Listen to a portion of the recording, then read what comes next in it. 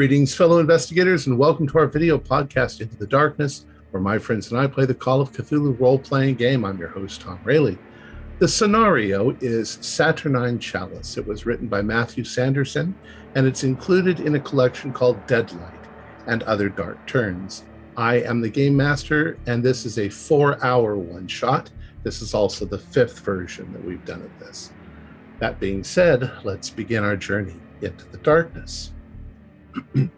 It's springtime in Arkham, May 4th, and your semester break is here.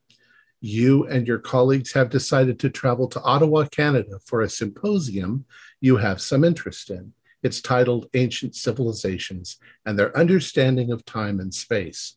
Rumor has it that Niles Bohr himself will be attending. Your plan is to arrive a day early and have a look around. You are currently at the Miskatonic planning for tomorrow morning's trip. So, have at it. Gentlemen, good morning. Are you all packed and ready for the trip? Good morning. I have everything. Yes, I'm doing all right. How are you, Virgil? Not bad at all. Life's wonderful, beautiful spring weather. What's there not to love? Exactly. I agree wholeheartedly. Excellent. There you are. Yes. Hello, gentlemen. Good to see you. Good morning. Morning. Ready for the trip. Oh, I'm excited. Well, whose car are we taking? As you know, I'm not the world's best driver after that last little accident. If you don't mind me speaking, I mean, I've got my car available here. I brought it to the university just yesterday. Dakota, didn't see you there. How are you, my friend? I'm doing fine, Professor Zool. Excellent. Where's Benny around? There you are, Benny. Yeah. Hope you all have some papers to grade for the trip. I know I sure do. Oh, that's for my research assistants and my teaching assistants. I trust them well enough. I've got plenty to grade too, and I'm pretty sure that the Walker boy that always sleeps in my class will understand what this F is coming towards him is meaning. So it's for fortitude. I'm sure he'll try better next time. So, Dakota, you're kind enough to offer us your ride. Yes. If you want, it's right out here out front. We can definitely get the bags loaded and head on our way as soon as we're ready to go. Absolutely. I am excited beyond compare for the trip. I understand, a lot of luminaries are going to be attending. Yes, but, even Niles Bohr, perhaps, rub shoulders with the best. Wow. Yes, I heard that as well. That's most exciting. Mind-blowing that Niles Bohr might show up. Absolutely, and understanding better how the peoples of ancient history, if you will, understand or misinterpret from time to time their understanding of reality is such fascinating. The same species, humans, having such drastic misunderstandings or interpretations of time and space. Fascinating. Right. And, it's interesting that, I feel like a number of different luminaries will be coming together, like, as you said, we've got ancient civilizations, space, time, all these things. I have of course, in my class, we talk about a number of things, the ancient cultures and how they viewed the stars and how, even though they had a skewed idea of the way the cosmic bodies were aligned, they could still construct sites that lined up with the solstices. I mean, that's remarkable that they had that sort of wherewithal, even in their misunderstanding of the cosmos at the time. Oh, absolutely. And then to combine that with a variety of different worships and things we categorize as occult these days makes this whole area fascinating for me. Right. And really just how it all comes together that, as you were saying, those worships are a function of the societies and cultures, and based on their geographic locations with shorter seasons, longer seasons, you take on such drastic interpretations of what's good and bad. Is rain good? Is sun good? All such fascinating concepts. Of course, I'm sure other friends among us are more interested in the warfare aspect of it. Oh, you read my mind greatly. But as far as the religious part to it, I would like to figure that out more. I just recently found more different talismans that the Greek soldiers carried on them that represented Ares. So I'm very interested to see how other civilizations handled that kind of situation during warfare times. Absolutely. Like, are soldiers worshippers of a god of war or perhaps a god of the homestead? Depending again on interpretation. Fascinating. Well, I guess Do you have drawings of those medallions? Perhaps I could look at them while we're on our trip. I do. Hold on one second. Let me check my notebook here real quick. Here we go. This is just a recent photo from my last trip here for you, sir, as well as some hand drawings that I've done in my notebook here as well. And I'm going to show those to him. Grant, thank you. Beautiful rendering. So it takes you about a half an hour to pack the car. You've probably got some snacks, some sandwiches for the trip. It's going to take, a while, quite a few hours to drive all the way to Ottawa from Arkham. But you've got a fairly good idea of which direction you want to go. You don't really want to go all the way up to Montreal and then over. You don't really want to go to Syracuse, but you'll find your way. There's a lot of roads that head in the direction of Ottawa. So you pack up your stuff and you head on out. You travel for a few hours without any trouble at all. The day goes on, and somewhere around 2 in the afternoon or so, you are on a back road. You left the town of Sonarac Lake about 30 minutes ago. It's about maybe 24 miles behind you. Who's driving? Oh, Professor Dakota, it's your car. Are you driving? Yes, I would be driving the vehicle. You guys are out in the countryside as you're driving along a road. For a while now, you haven't seen any other cars. And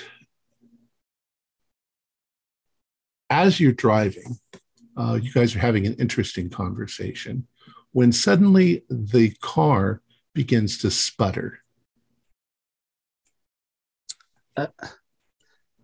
What is going on with this thing? This never acts like this. Hold on, maybe it's just a gear shift or something. And I'm going to try to mess with the gear shift on the car and see if it popped out. Well, it's still in gear, and it goes for a couple more seconds, and then it sputters again. And you're looking at the gas gauge, and it's showing about 3/4 full. But for some reason, you lean forward and you wrap your knuckle on it. And when you do, it goes all the way down to 0. And as that happens, your car starts sputtering coming to a halt. The blazes? Everything all right there, Dakota? It looks like we might be out of fuel. I don't know how that could be, but I guess the gauge must have stopped working, and I wasn't able to see that the car was running out. Well, that's no good. I think the closest town is probably 20 miles back. That's a decent walk. I know. Let me just check the trunk real quick, make sure I don't have an extra canister or anything on me. Just wait in the car, all right? I'm going to step out of the car and move around to the back to where our luggage is and crack it open and take a look and see. Yeah, you don't have any gas can or anything like that in there. Crap. I must have forgotten it.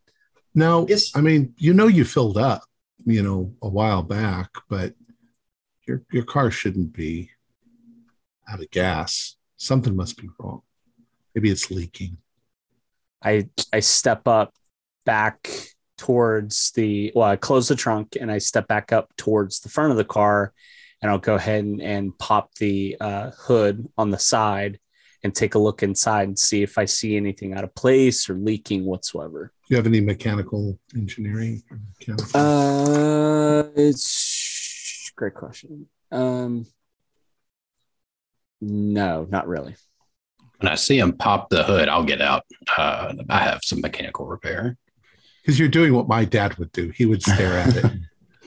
All right. Okay. I get out as well and step away and smoke a pipe. I get out and I'll walk to the front. I was like, I feel like we shouldn't be out of gas yet. Is there? You kind of peek my head in. Do you have a leakage or something here? I'll join Maxim and grab a smoke while the more equipped gentlemen are dealing with the mechanical issues.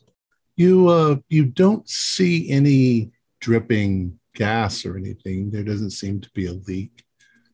Professor Maxim and Professor Virgil, you've stepped over to the side and you're smoking. Do a spot hidden for me.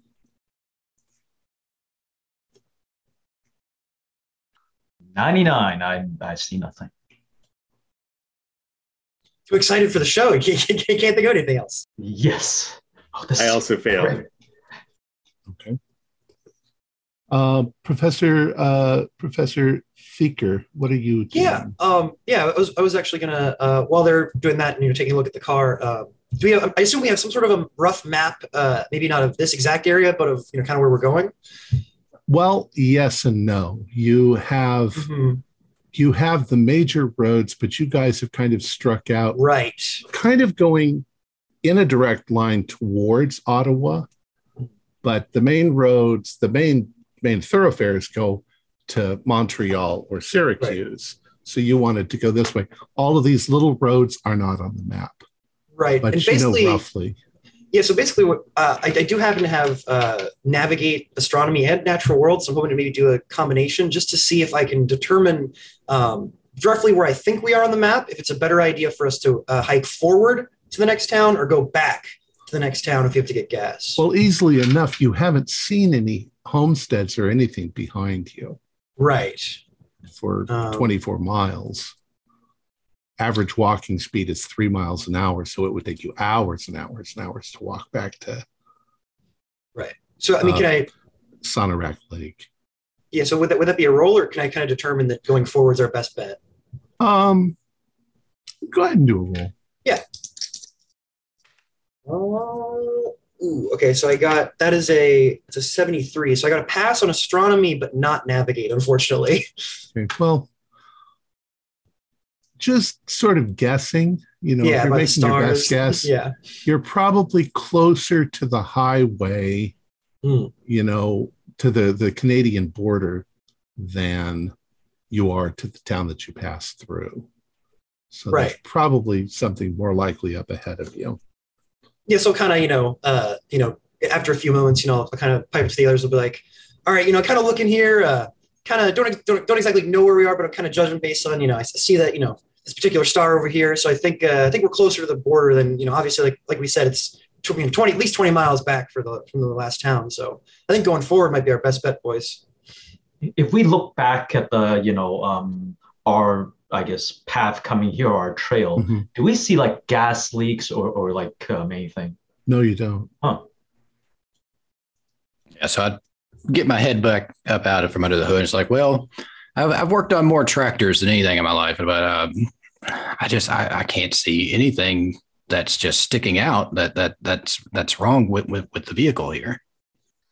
I apologize. I mean, I don't know much about cars. I normally have people driving me out to a site, and I'm not normally driving myself. So honestly, whenever I'm stateside like this, I normally just bring it to a guy at a shop and just leave it there.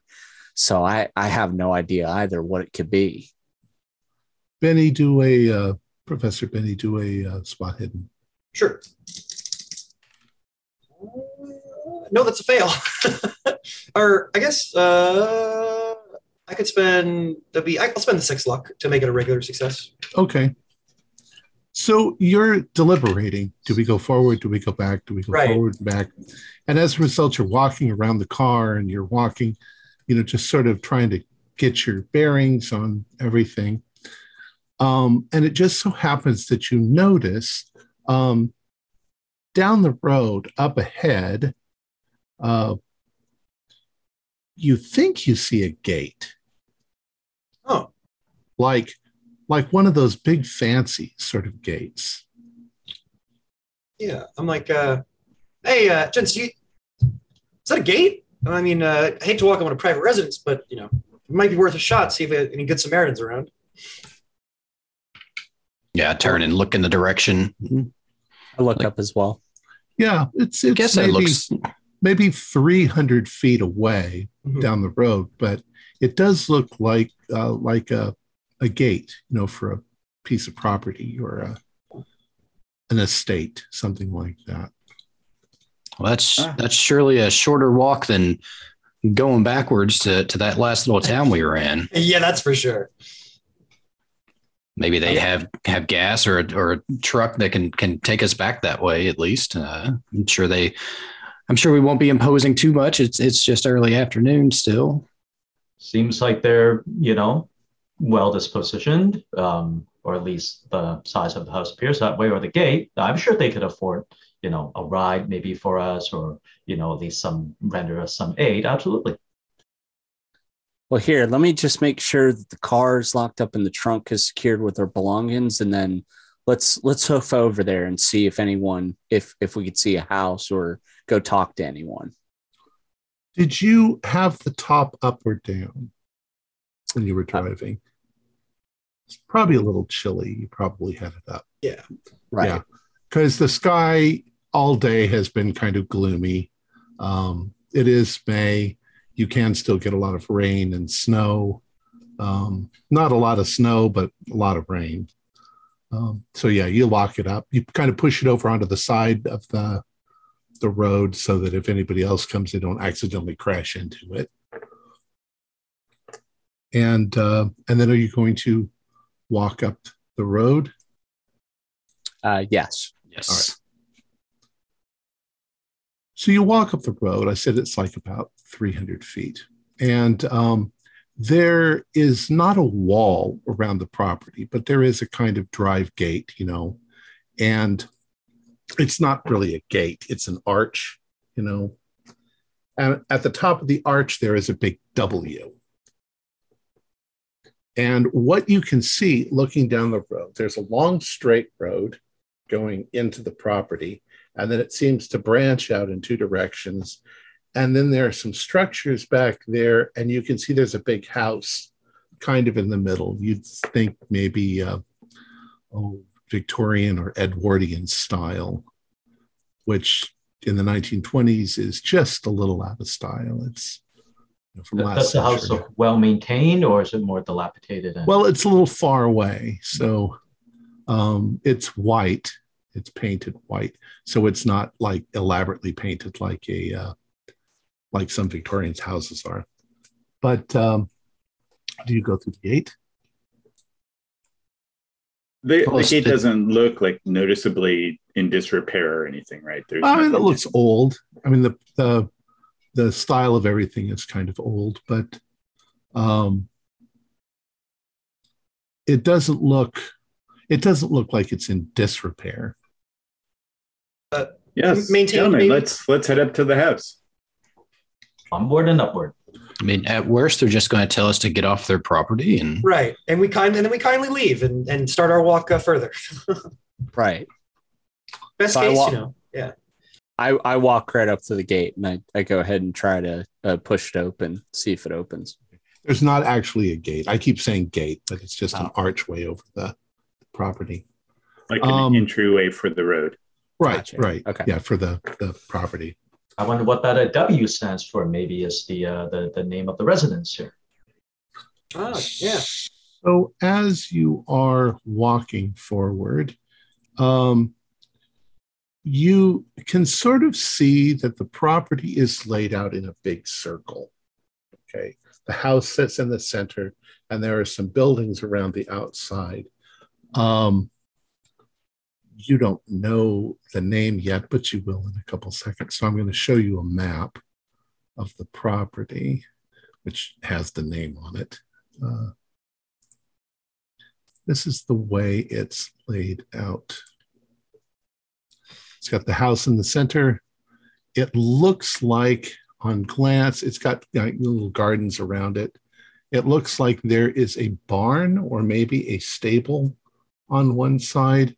It looks like there is some sort of a monument, like, maybe a mausoleum for the family plot.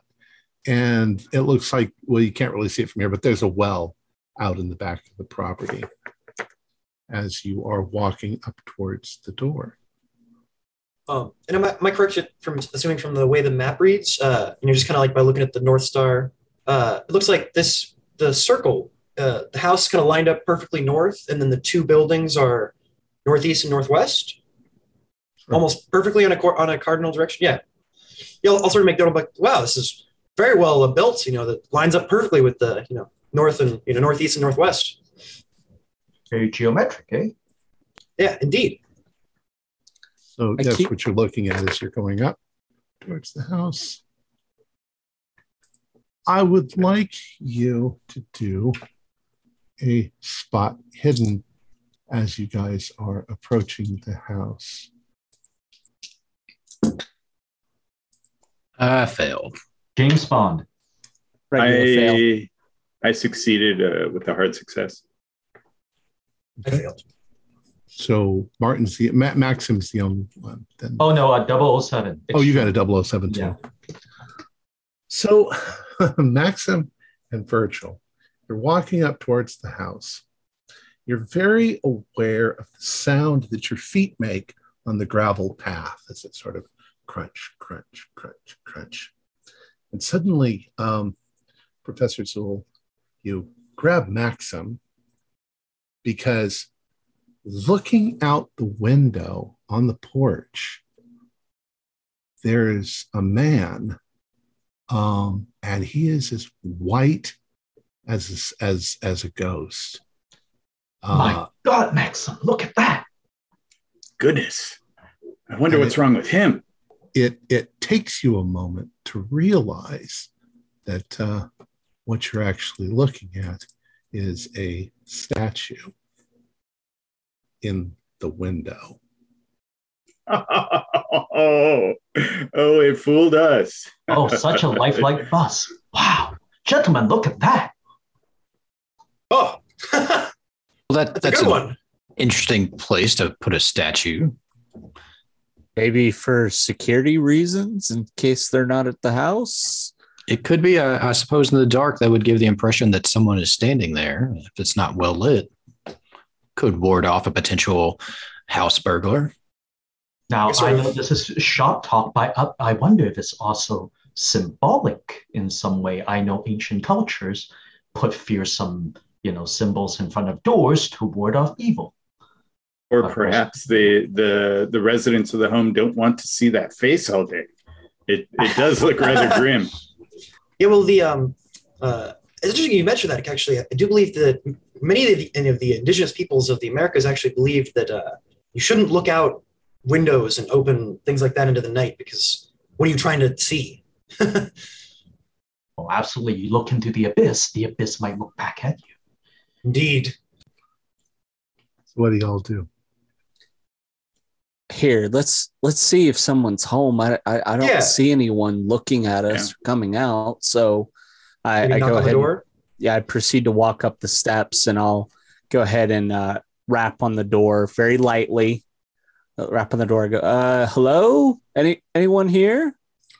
Okay. You knock on the door, and for a moment, somewhere inside the door, you hear kind of an odd metallic clanking, and you hear a voice inside. One moment, please.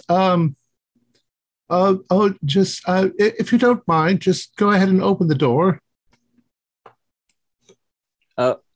Okay. I go ahead and proceed to take the handle, and I push the door in. Yeah, and it's not locked.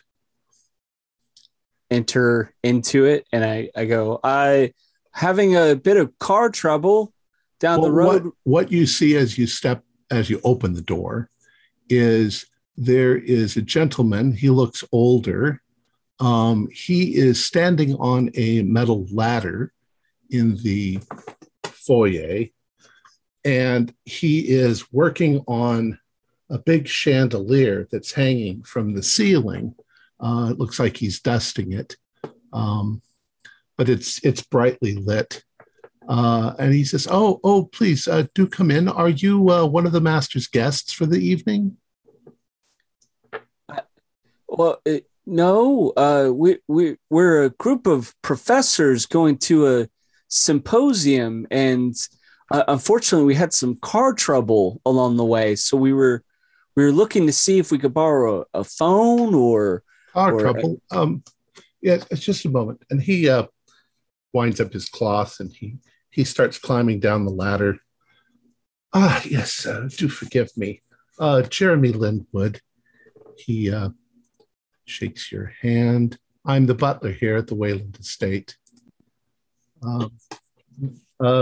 So you're not guests, but you said you had car trouble. Yes, sir. Just up the road. A bit of an issue with the gas gauge, and unfortunately, we're out of gas. Oh, I see. Well then, please come inside. It's rather chilly outside. I turn around to the others. This is the butler. He's saying that we can come in and get out of the cold. So come on in, gentlemen. Oh, absolutely. It is a bit chilly. So I walk in, take off my hat. Hello there, my friend. Salutations. Good evening. Thank you very much. Thank you. Well, sir. Let me see what I can do for you. We are preparing for an event tonight. Guests, I didn't expect any guests this early, but please come inside. I'd like you all to do spot hiddens, though. Oh, I succeeded that one. Third time's the charm. Yeah. Another fail. Regular successes or better? Just regular. Just regular? Okay.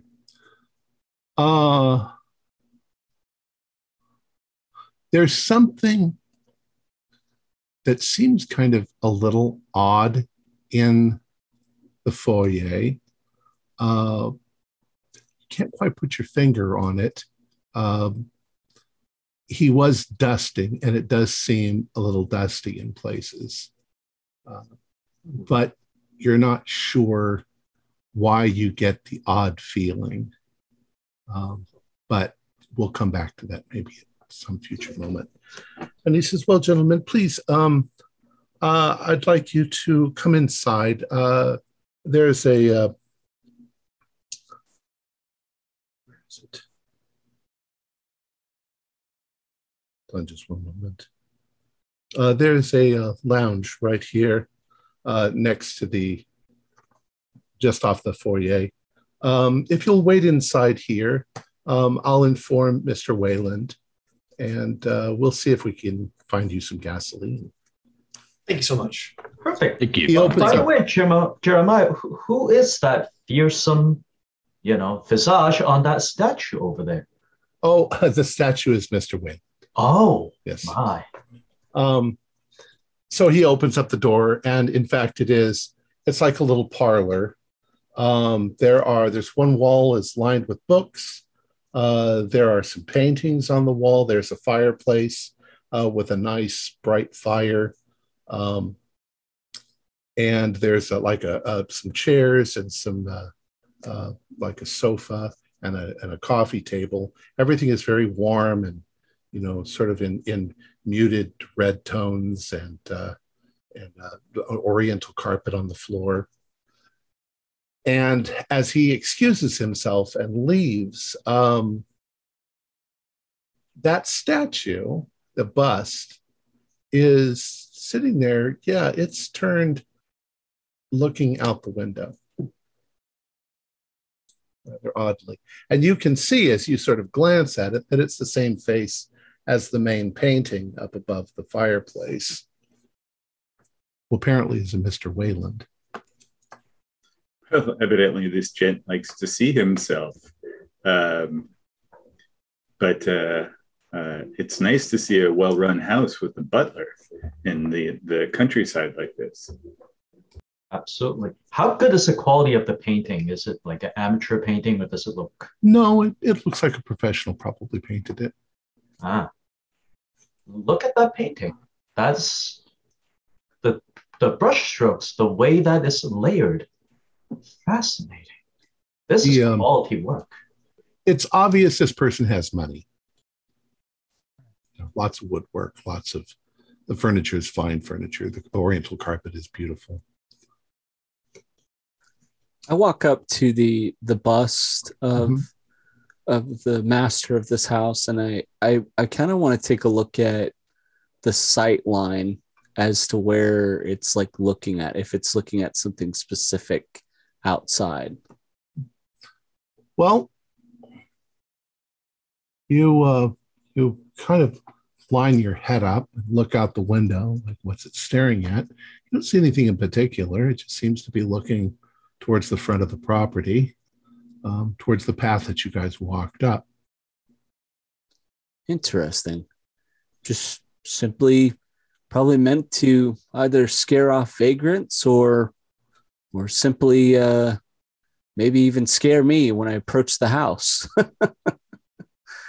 But this Master Wayland is a very interesting fellow. Quite fond of himself, it seems. Aren't we all sometimes? Aren't we all? Professor Dakota, do a spot hidden.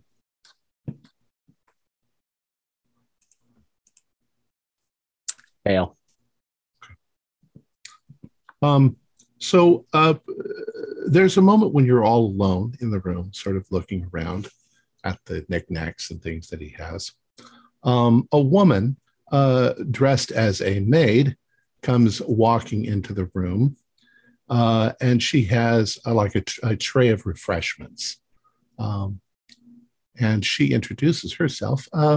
Hello, my name is Rosemarie Lindwood. Picture. Stand up, ma'am. Hello, ma'am.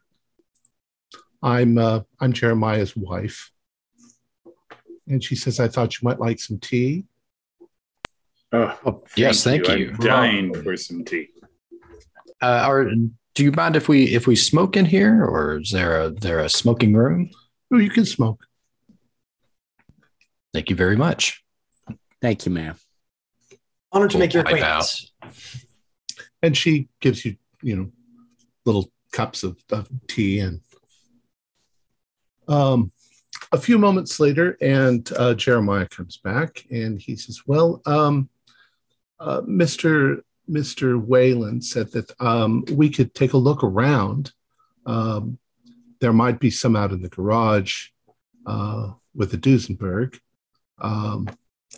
If not, we can call into Centerac Lake and see if we can get them to send stuff out.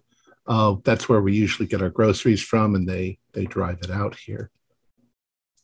Or if you need a mechanic, we can see if we can find a mechanic and have him come out too.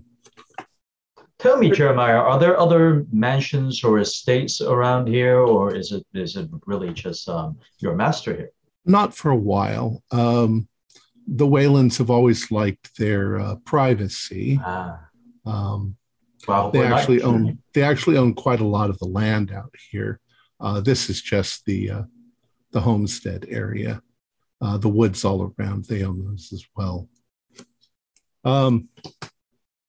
You said your car is nearby, down the road somewhere? Yeah, yes, just right outside of the entrance to the road that leads to your property here. Well, Mr. Wayland said that you should feel free to make yourselves at home. If one of you will accompany, we can go out to the barn and see if we can find some gasoline. The only thing that he asks is their private residences are upstairs. So he'd like you not to go up there, of course, but there is a library next door. And of course, the dining room for later. If we can't resolve your issues, I'm sure he'll put you up for the evening if you need to be put up. And certainly you can join us for the party. Well, thank you so much, Jeremiah. I'll come with you and attend with you to the barn to see if I can see anything. Excellent. I'm worried that our issue might be more than gas, but we'll see. Oh, let's hope it's not so serious.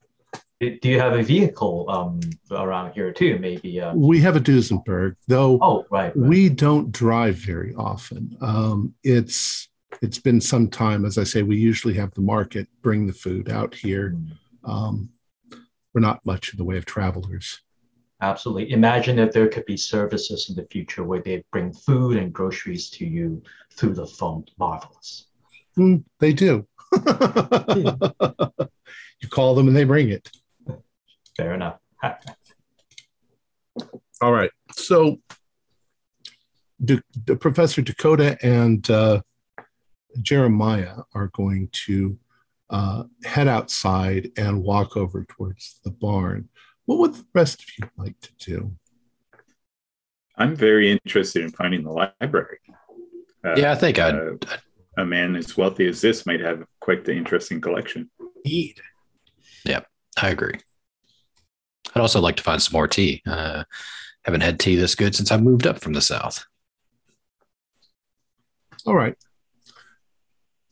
You move into you start wandering around, and there's obviously a water closet nearby if you need to freshen up.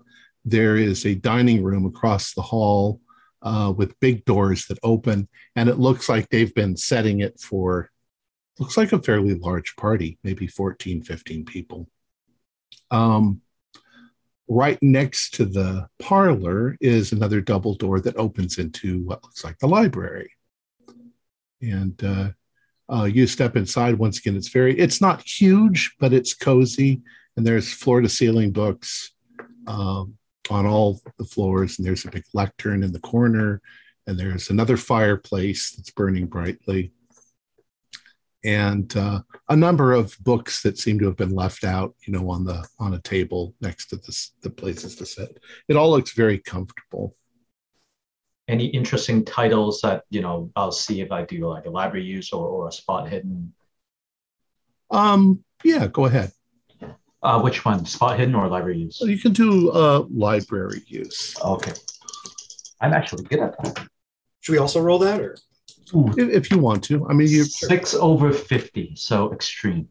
Okay. I failed. I'm just kind of smoking my pipe, kind of walking along with them. I also failed. I actually have something else I'd like to do while they're looking at the books. Okay. We'll get to you in just one second.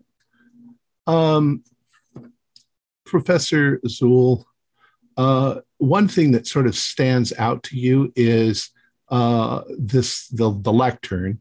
It's painted gold. It's got a big eagle on it. And there's a big book on the other side of it.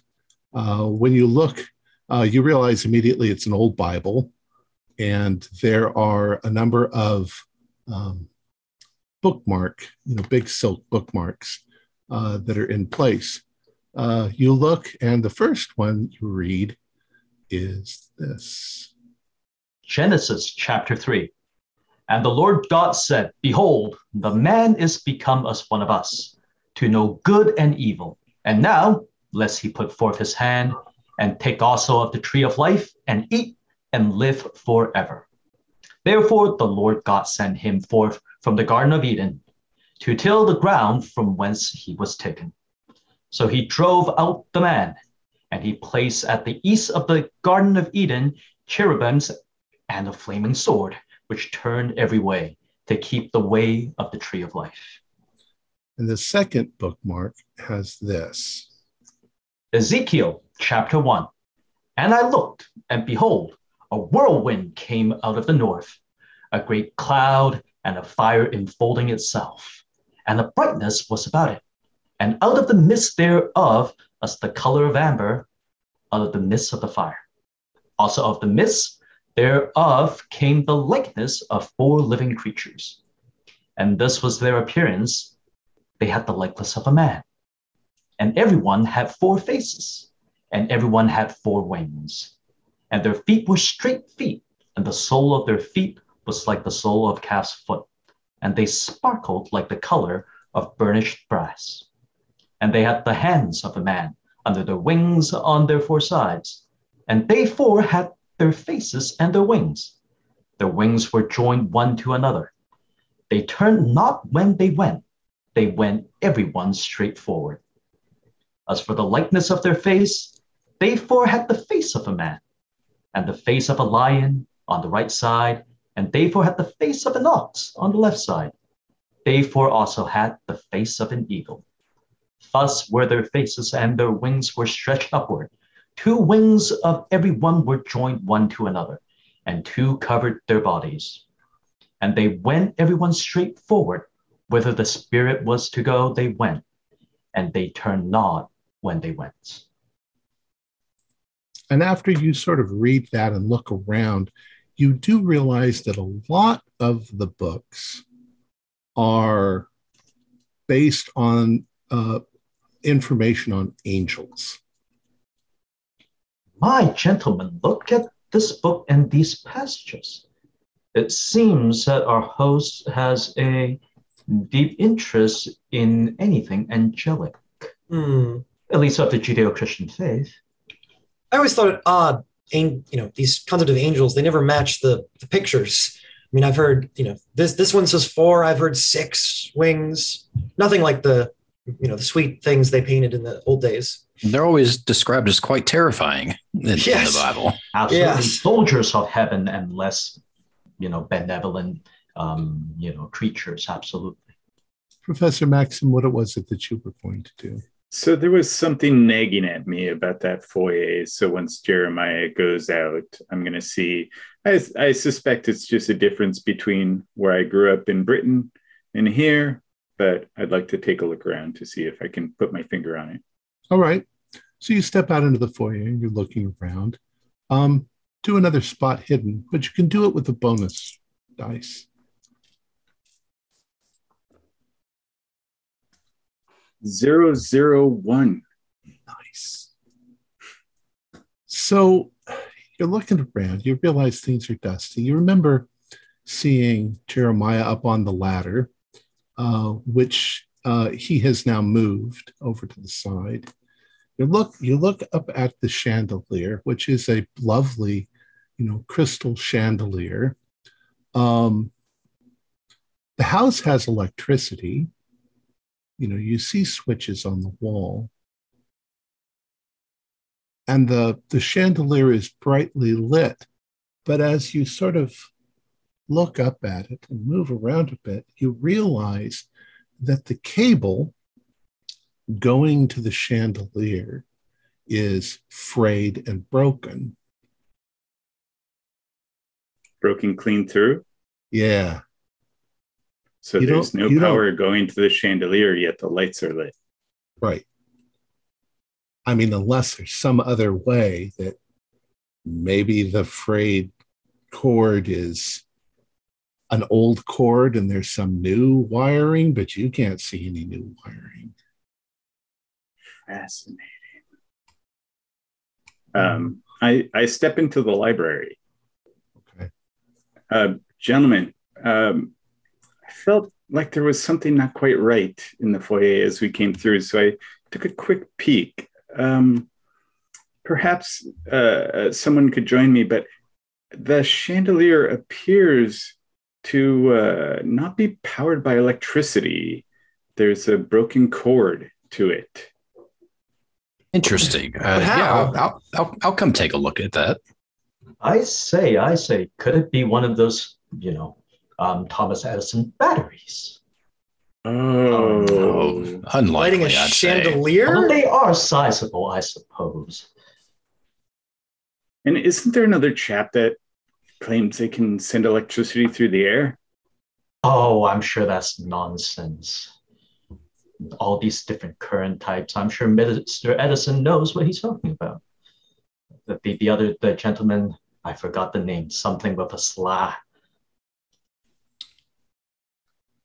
So as Regardless, this seems odd. So as you are standing there wondering, trying to figure it all out, Professor Dakota and Jeremiah, you walk across the property. You can see that it's fairly well kept. The little hedges are all trimmed down nicely. The grass is cut short. There are some springtime, crocuses and tulips that are popping up here and there and starting to bloom. You walk along the path, you cross the main circular road, and you have a good view of the well back in the back of the property. But you're walking towards what looks like a stable, and you can see that it's partly a stable. It was on one side, and on the other side, it's a garage. So he comes up to the garage and he unlocks the doors, and he opens them up, and there is a fine, beautiful Duesenberg, big old touring car. Looks like the kind of gangsters would ride around in. It's painted kind of an off mustard color, which is actually quite stunning with the black upholstery and everything like that. To one side of it, there is a table that looks like it has, various mechanical instruments hanging up. There's a few tools, like a workshop tools and stuff like that. And the garage itself only goes back about 3/4 of the way, and then it's open to the stables next to it. You can't see around the corner, but you can see that it's open. And he says, well, let's see what we can find. And he starts walking towards the back, and you can see there are a number of 5-gallon gasoline cans against the back of the barn. We'll call it a barn. He picks one up and he goes, oh, dear. Since there doesn't seem to be anything in this, what would you like to do? I'll walk up to the cans as well, and while checking out the car, and I go, Jeremiah, I don't mean to be envious at all, but that's one hell of a car right there that your master owns. Yes, we used to go out quite often driving, but in the past couple of years, the master tends to stay here and keep to his studies and things like that. He's just not that interested any longer. It's a shame. It is a beautiful car. With the car, do I notice any dust, or does it look like it's been sitting there for a minute? Yeah, there's a small layer of dust on it. Not as much as you'd expect. Probably the butler comes out here and dusts it off every once in a while. It just hasn't in a bit. You check the cans, and there doesn't seem to be any gasoline. And he's like, well, perhaps there's some in the car, and we can drain some of it out. This is, and he gives you some technical term you don't understand, but he says there should be a siphon underneath the tank where we can just drain it into something. Well, if I can be completely honest with you, Jeremiah, I'm not too knowledgeable of automobiles. I'm a researcher. I normally have people driving me to sites and whatnot. So honestly, for us, we did fill up the tank, and we think that there might be gas left, but I think it's a more difficult mechanical issue. If there's any way at this point, can we use your phone and maybe I can call a mechanic? Of course, certainly. I appreciate it. Thank you so much. Professor, as you're as you're talking to him, something in the stable, you hear something move. And you didn't see any animals as you were coming up. You don't smell any animals.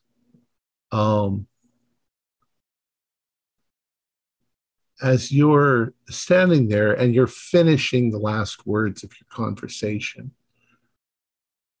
something looks around the corner in the back of the stable, right at you. And it's almost, it terrifies you when you see it, so that you gasp and you sort of jump back. It looks like a woman.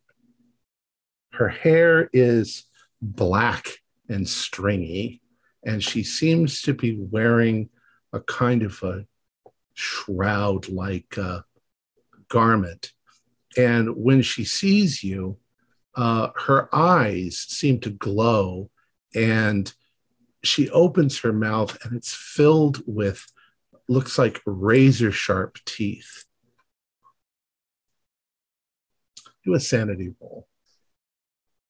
Extreme success. Okay. Do a 1D. We'll just do a 1D2. So 1D4 and divide it in half. I rolled a 1, so a 0.5. No, well, 1 point. Just 1. Okay. You take 1 point and you jump back in alarm, and he's like, "Oh, Professor, are you all right?" And he looks around, but by the time he looks around, there's nothing there. There was a woman there. She looked ghastly, almost half dead. A woman? And he steps forward and looks, and he says, "But there's nothing here." I proceed to walk past him to where the woman was standing. Right. You can see there's kind of a little, I'd call it almost like a little hallway. It's closed on one side, and on the other side would be the stables. So they're open, and you can see the outside from there, but you don't see anybody there. Jeremiah, I know I'm not going insane. I swear she was standing right there, clear as day, with just horrible razor teeth. Very strange. He looks around and he says, "Well, I don't see anybody. Perhaps we'll go inside and phone Sanarak Lake and see if we can get some gasoline out here for you." Maybe it's just all the traveling and the driving I've just done. Maybe Perhaps the stress. Yes. Maybe I'll just follow you. I'm sorry. That was just frightening. Well, it's all right, Professor. The country can play tricks on people. And he and you walk back.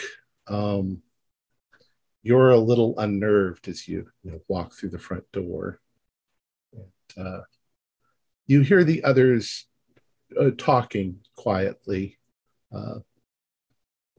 Apparently, well, actually, they're just inside the door looking up at the light. My God, Dakota, are you all right? You look a fright. He had a bit of a startle. Yeah, yes. I think it's just the stress of driving and travel wariness. Absolutely. Any luck with getting us more gas so we can stop, I'm afraid we don't have any gas out there. I can call the service station in Saranac and have them send some out. And Professor DeWitt, let's get you some brandy.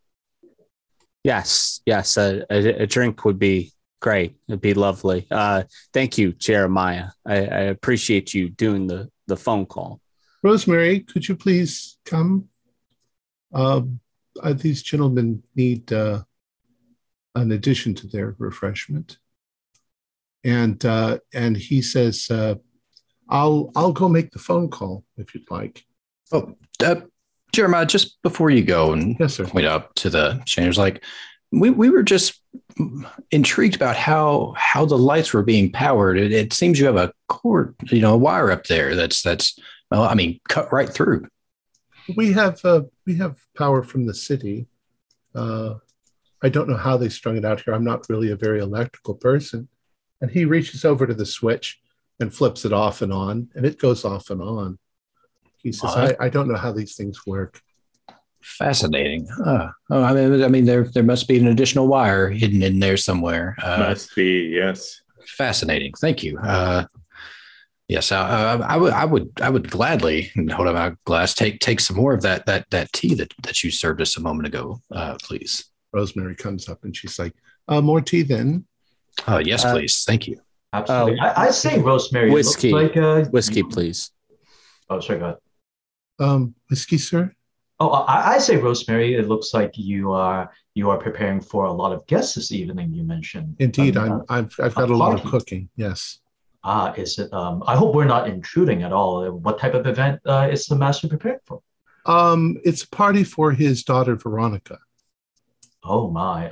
Perhaps we should meet and give our introductions to young Miss Veronica. I'm sure they'll be down in a while. Sir, you were saying something? Yes. If you could get me a whiskey, please, that'd be great. A whiskey. And she looks at you kind of with a perplexed look, like she doesn't quite understand. Is that, I'm not sure that we have that, sir. We have coffee, we have tea, water. Oh, brandy, bourbon, gin. And she looks at Can't you. Have a dinner without wine. And she seems to be confused again. Wine. Alcoholic, Rosemary. I'll see if we have any wine.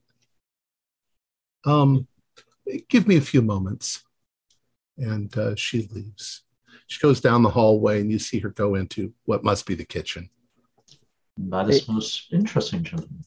She acted like she'd never heard of alcohol before. What is going on?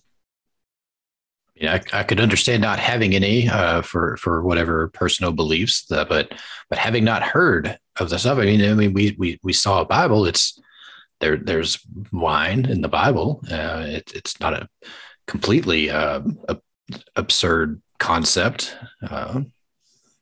Gentlemen, if I can be completely honest with you, here, come a little bit closer.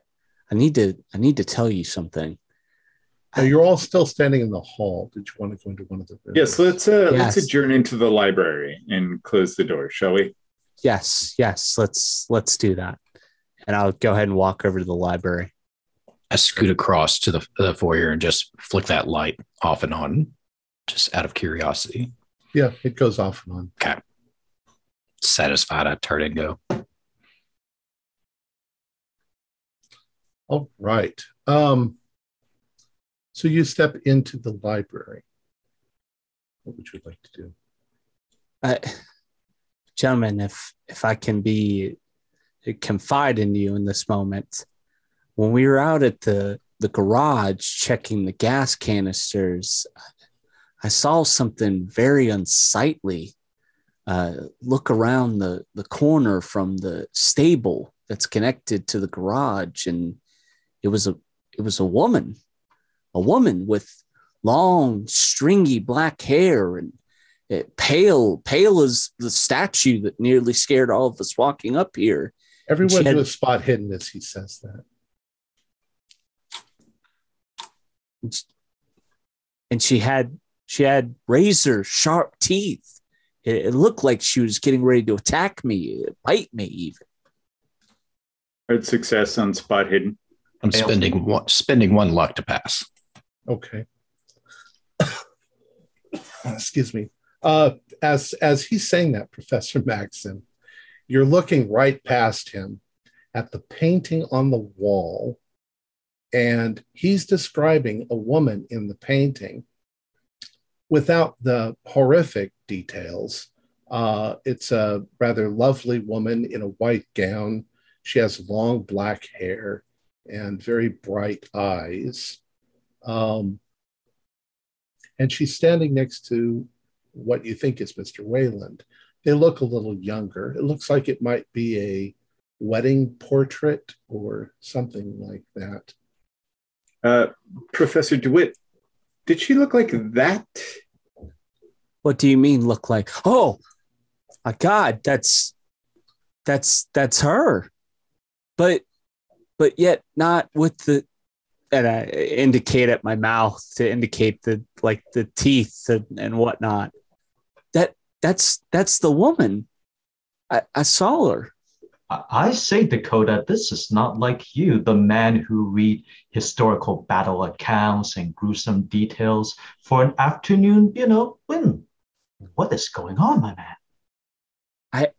I don't know. It's just out of the ordinary. It's like I said, she looked vicious at me.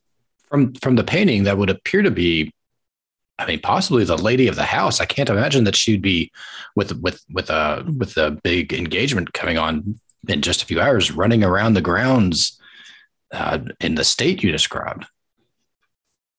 Would the description or the change from the painting perhaps trigger something in my occult knowledge? I'd say that, the way it sounds is the way it sounds. It sounds like Dakota claims to have seen something like a ghost. But now that you say something like that, I'd like you to do another spot. Occult sciences was your... Correct. I failed on my spot hidden. Okay. By how much? My spot hidden is 40 and I rolled a 72. Oof. All right. How about the rest of you roll spot hiddens?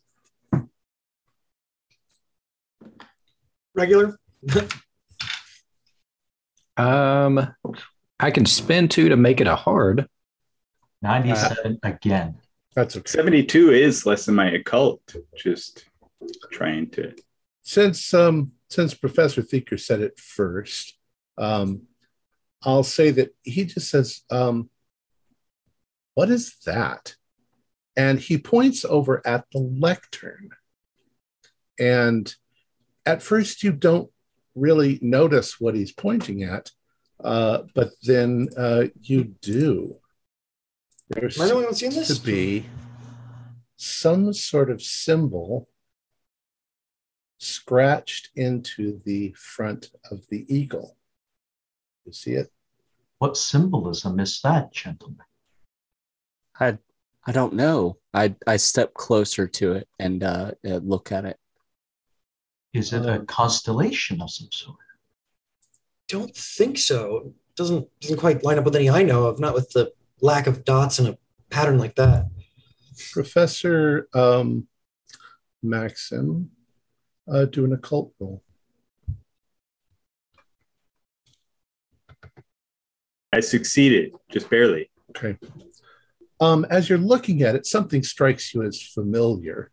Something from the writings of Aleister Crowley and his sort of fascination with magic squares and sigils and things like that. You, out of curiosity, you reach over and you try to move the lectern, and you realize that it's very heavy, heavier than you'd think that it would be for a lectern. And you realize that it's probably made mostly of lead. In your occult studies, lead is the realm of Saturn, and Saturn, if you immediately pull out a notebook or something and a pencil, and you start scribbling something, and what you want to explain is that there is a magic square that is associated with Saturn, and the way that you can tell what the sigil is, let me explain. A magic square looks like this. And the quality that it has is the numbers in whichever direction you go always add up to the same number. Sudoku. That's what makes it a magic square. And this is the one for Saturn in particular. And if you lay out the alphabet like this, and you wanted to have a magical spell, you would use a keyword. And the way you would show it is you would draw lines. For instance, if you were going to use the word wet, the way you would do it is W lands in 5, E lands in 5, and T lands in 2. So your starting point is a circle, W-E-T. Does that make sense? Oh. The line is the end of the word. So it could also be web, right? Like it could also be a B, or it might be some other word. Correct. Yeah. So you're looking at the sigil that is on the lead eagle, and it looks like if you put it on the same thing, it looks like this. Gentlemen, I think I recognize this. Give me a moment. And now you know what the paper and pencil was for. So I show everybody the square and explain to them what this represents and how it's used. Let's try and work it out. So starting with 7, we have G, P, or Y. I'm reading that correctly, right? It starts with the 7. Right. I've put the letters in red that it could be. Right. Then we go with I or R. Then we move. Do we count 5 or does it?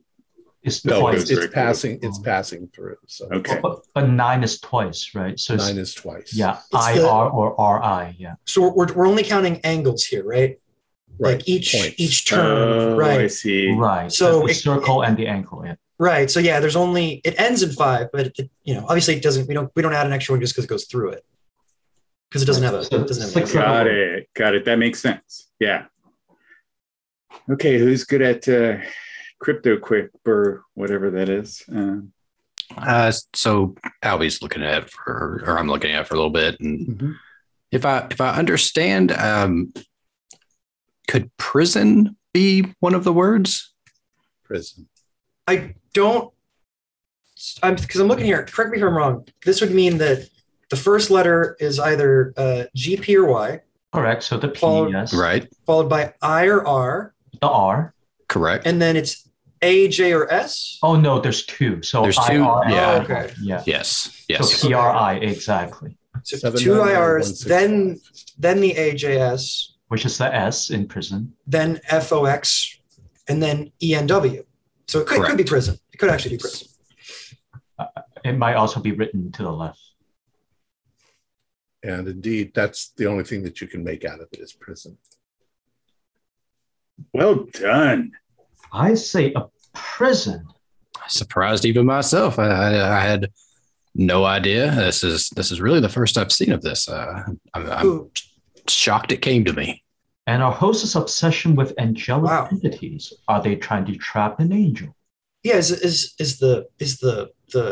trying to trap, as you said, the flying entity there? Are they trying to trap what's on the lectern? Is it a marking of where it's from? Like what does it refer to? Prison? Well, and we also have the combination of Saturn, the Greek Saturn. Saturn in Greek history, as I've always taught it, is they're representations of Greek mythology gods. Saturn in particular was Cronus, which is the father of Zeus and Hades and Poseidon. And basically, in some tales, they would have imprisoned Cronus deep under in the underworld in order to keep him locked up there for him not causing any other issues in our mortal world. Now, was it also Kronos that was castrated and from his genitals came Aphrodite? Or is that someone else? That's Cronus's father, I believe, Uranus. Cronus was the castrator, not the castratee. Fair enough. Important difference. And speaking of tea, Rosemary shows up with more tea. She says, I'm sorry, sir, we don't seem to have any wine or those other things you said in the house. Is this a dry party? I'm not sure I understand, sir. There'll be no alcohol served tonight? She looks really confused for a moment. And she says, no. Beverages. What type of beverages does the master usually host his parties with? Well, we have tea, and we have water, and we have coffee. And the guests absolutely love this. I'm imagining there's no complaints. There never have been, sir. What type of party is it that you mentioned for the master's daughter? Are there a lot of parties, or is this a once in a while event, Rosemary, my dear?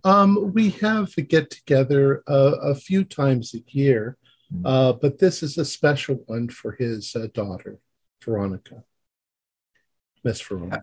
How far do people travel for these parties? Oh, I wouldn't know, sir. Rosemary, this is your master in the painting here. Who is that lovely woman accompanying him? That's his wife, Elizabeth. She passed away some years ago. Oh, I'm so sorry to hear that. She's buried out in the mausoleum. I say, Rosemary, you mentioned this is a party for the master's daughter. Is it a special event, her birthday, perhaps? She's beginning a religious... I'm not sure I understand it completely. A religious undertaking, an ascetic labor of some sort. They'll be glad to discuss it with you when they come down. They should be down soon. So based on my understanding of, histories or traditional calendars, does today mark any special day in either occult or historical sort of? Do an occult roll. Oh. Can I do anthropology? Probably. Sure. Okay. Anthropology would make sense too. Yeah. I got 80 over 81, so I pass. Okay. Nothing that you could think of. Perfect. Rosemary, does your master have any other children? No, just Miss Veronica. If you'll excuse me, I have a lot of prep work to do in the kitchen. Of course. Thank you for the tea. Thank you again, Rosemary. She leaves, and for the moment, you are alone as you are looking around the room. There is a very interesting woodcut next to the bookcase, which catches your attention. Oh. Heaven above. The four wings, like the book described. Oh, dear. Yes. I'd love to roll a cult on this, Tom, if I could. Absolutely. Regular success. I would like to take her around the library, if I don't mind, and see if I see any books of interest. Okay. Oh, by the way, Dakota, my friend, we're looking at this because look at the book on the lectern. It describes its exact scene. Professor Maxim, it looks to you like an old woodcut, perhaps describing an ancient wizard known as Abramelin. It's kind of Hebrew Jewish folklore that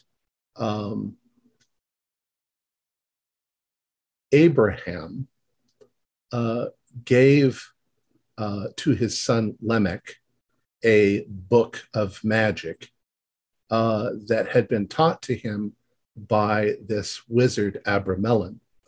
And Abramelin, you look around quickly in the room since there's so much other stuff in here dealing with this. And it doesn't take you long before you recognize a book written in German on one of the shelves. You pull it down, and in fact, it is the Book of Abramelin. This is what you describe. I've written this out, but you can read it to describe to the others what you have found. The Book of Abramelin is a 15th century grimoire written by Abraham of Worms, born circa 1392, died circa 1458, a Jew from Worms, Germany. The focus of the book is a long and complex ritual known as the Abramelin operation, named after Abramelin the mage, who taught it to Abraham. It allows magicians to contact their holy guardian angel. There are numerous benefits from, quote, knowledge and conversation, unquote, with one's holy guardian angel. Initially, this allows the magician to summon and bind a myriad of demons so they can no longer have a negative influence upon the magician's life. Following this, the magician has the ability to use a number of magic squares in the book, giving them access to a wide range of powers, e.g., premonition, transmogrification, flight, invisibility, conjuration, etc. The text advises these powers are only to be used when there is a true need for them. The Book of the Sacred Magic of Abramelin the Mage is divided into 3 books. Book 1 is a letter from Abraham to his son, Lamech, explaining that the knowledge imparted in this collection will be his inheritance. Abraham then outlines the quest he undertook to obtain the, quote, veritable and sacred magic, unquote, that has been passed down through the ages and ultimately to him by Abramelin the mage. Book 2 contains the very detailed and complex instructions on how to perform the Abramelin operation. This involves months of prayer and studying of religious texts in a precisely constructed environment before the magician's holy guardian angel will appear. After this, the magician summons and binds the demons of hell. Book 3 contains a large number of magic squares and explains the powers that each one grants. They can only be used once the magician has communed with their holy guardian angel. Its systematic and scientific-like approach to magic made the book popular with occultists of the period, but it also developed a reputation as being dangerous. Because it detailed how to bind demons, some believed that dark forces desired this knowledge to be suppressed, and it, therefore, put owners of the book in danger. The book itself is written in German, and there is that strange square on the cover, which, as you notice, is not only written up and down and from the bottom up, but it's all palindrome. It's the same forward as it is backward. Do any of you have Latin? I do. I have 51 in Latin. I have 41, so yeah. I have 30. You guys want to roll for Latin? 37. French. So pass. Wait, 33, pass. Not even I close. failed. So Dr. Zool, you look at it and you realize that it's very difficult Latin. It doesn't make much sense, but about the closest you could come to translating it would be something like the seed planter or the gardener guides the wheels of his plow with difficulty. So I explained this to everyone here, and I mentioned this is a very, very strange use of just the way the words are constructed and ordered, my friends. And this gardener, if we put it all together, and we look at the Garden of Eden, the angels, and the binding of forces, what is going on here? Not that I, believe in the occult and magic. My apologies, Maxim. But there is something very, very odd afoot. There is a knock that you hear quite clearly on the front door, and you hear Jeremiah's footsteps coming down the hallway. He goes past the library, past the parlor that you were in, and you hear him go to the front door, and he opens it, and you hear him say, "Ah, Mr. Goodman, so nice to see you again." "Well, hello, Jeremy. How are you doing? Please come inside. Am I the first to arrive, or are there others?" He says, "There are a number of guests that we're having because their car seems to have run out of gas." "Oh, that's unfortunate. Please come here and join them. I believe they're in the library if you'd like to join them." And coming around the corner, followed by Jeremiah, is a gentleman. And he comes forward and he says, good afternoon. My name is Lester Goodman." Mr. Goodman? Hello, Mr. Goodman. I'm Professor Walker. Professor? Professor DeWitt. They said your car broke down. Oh, yes. Just down the road. You might have passed it on your way in, actually. Well, I'm sure they'll get you all situated. What do you think of the place? Nice, huh? It's quite remarkable. Very nice, yes. Interesting artwork and everything. He looks over at Professor Maxim and he says, "Oh, you've got the Abramelin book out." Oh, you recognize this tone? Yeah. I deal in rare books. Oh, very interesting. Do you have your card? I'm often in need of books. He hands you his card. It's Lester Goodman, Boston, Massachusetts, rare books, rare acquisitions. Did you drive all the way up from Boston today? Oh, indeed. Here, let me take a look at that. And he opens it up and he inspects it really quickly and goes, "Oh, this is the bad copy. That's probably why it's in here. The better translation is probably in August's private collection." See, there were a lot of translations of this, of course, and some of them people didn't know what they were doing. I helped him find the better copy. I say, Mr. Goodman, you seem very knowledgeable in rare books and unusual lore. We were wondering, what is that carving right there, on that eagle's chest? It looks like, is it a flaw in the side? What is that? I don't know. Some sort of chicken scratches. Yeah, that's what we figured. Huh. What brings you here tonight, Mr. Goodman? Are you here for the party as well? Apparently the event, it's you don't know. I mean, you're looking at the book and everything.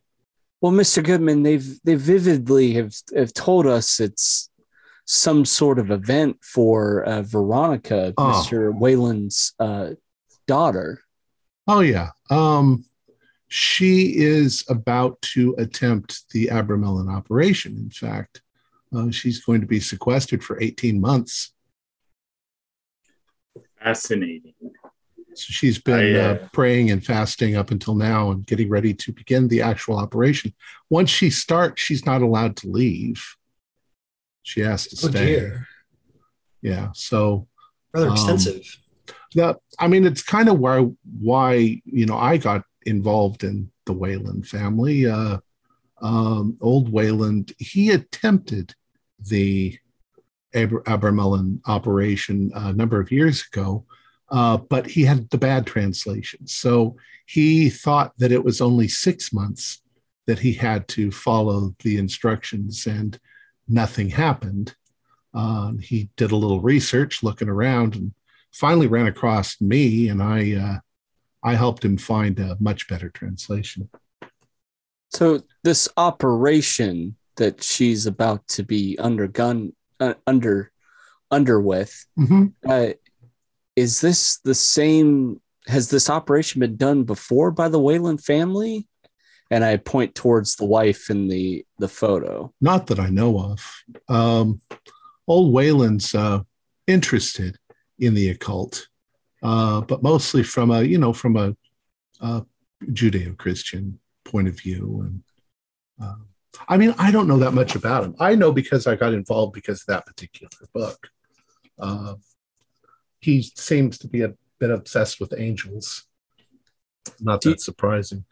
Do you know the outcome of this operation if successful? You get to talk to your guardian angel and they teach you magic, something like that. I mean, Mr. Goodman, let's be honest here with each other. I don't believe it. Well, I mean, what do you think actually happens then? I think that you end up spending 18 months doing a bunch of ritual that doesn't get you anything. I mean, so why? I mean, just like reading the Bible your whole life, does it get you anything? Not really, honestly. No, some good stories, but knowledge. I mean, people have been it's worth it for its own people sake. Have been sequestering themselves in monasteries for their whole lives, and what does it get them? Gets them a place in the cemetery.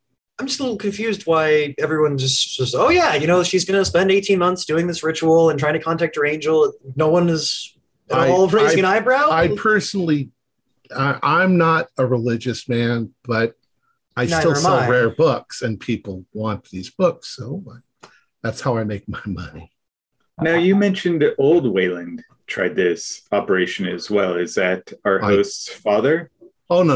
I mean, August. He's okay. That's his picture there. And there were no negative side effects for him. Not that I know of. It just nothing happened. How long ago was that? Do you recall? Like, it was when you first met him. So it's been a couple of years. Oh wow! Did he ever mention? That he had a reason? And who's that lovely lady next to him? Oh, I think that's his wife. I think her name's Elizabeth. She passed away a number of years ago. Oh, I'm so I never met her. It wasn't around the same time Wayland was trying to. No, I don't think so. Okay. It's something personal. I have no idea. I come now every once in a while just because I'm invited. So I must have misheard Mr. Goodman, but the man that's in the photo, is that the current Wayland? Yeah, that's August right there. So is that, well, he says the statue's in the other room. Yeah. Quite a prank. And what was it that his wife passed from? I have no idea. Huh. But it's the 1920s. It could have been anything. Could have been a sneeze. Do you have any idea why he has his statue pointed towards the window? It scared us to death. You guys, just your questions, you seem very curious about the Waylands. I don't know much more than you do. And he makes himself sort of comfortable in a wing chair. And he's like, do you mind if I smoke? Pulls out a pipe. Oh, please. Mind if we join you? Yeah. I imagine Rosemary's in the kitchen. Oh, that reminds us. We were asking about refreshments and, asking for nice stout drink. And it seems like that's not something the master of the house approves of, like a good wine or a good whiskey. Well, I mean, they'll give you whatever you need if they've got it. I don't know. I have no idea. Oh, so the other times you were here for dinners, there was just water and tea? Just water. I Oh, drink wow. water. Um,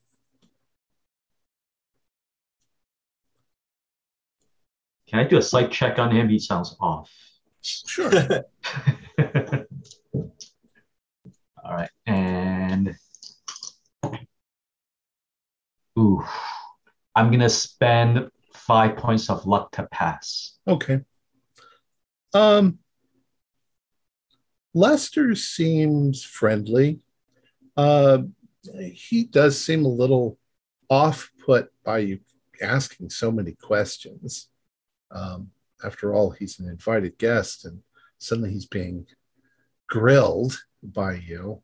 Um, but he doesn't seem like to be lying or having a reason to lie. Does he seem like amused, like there's an inside joke we're not getting, or does he seem more? I'd say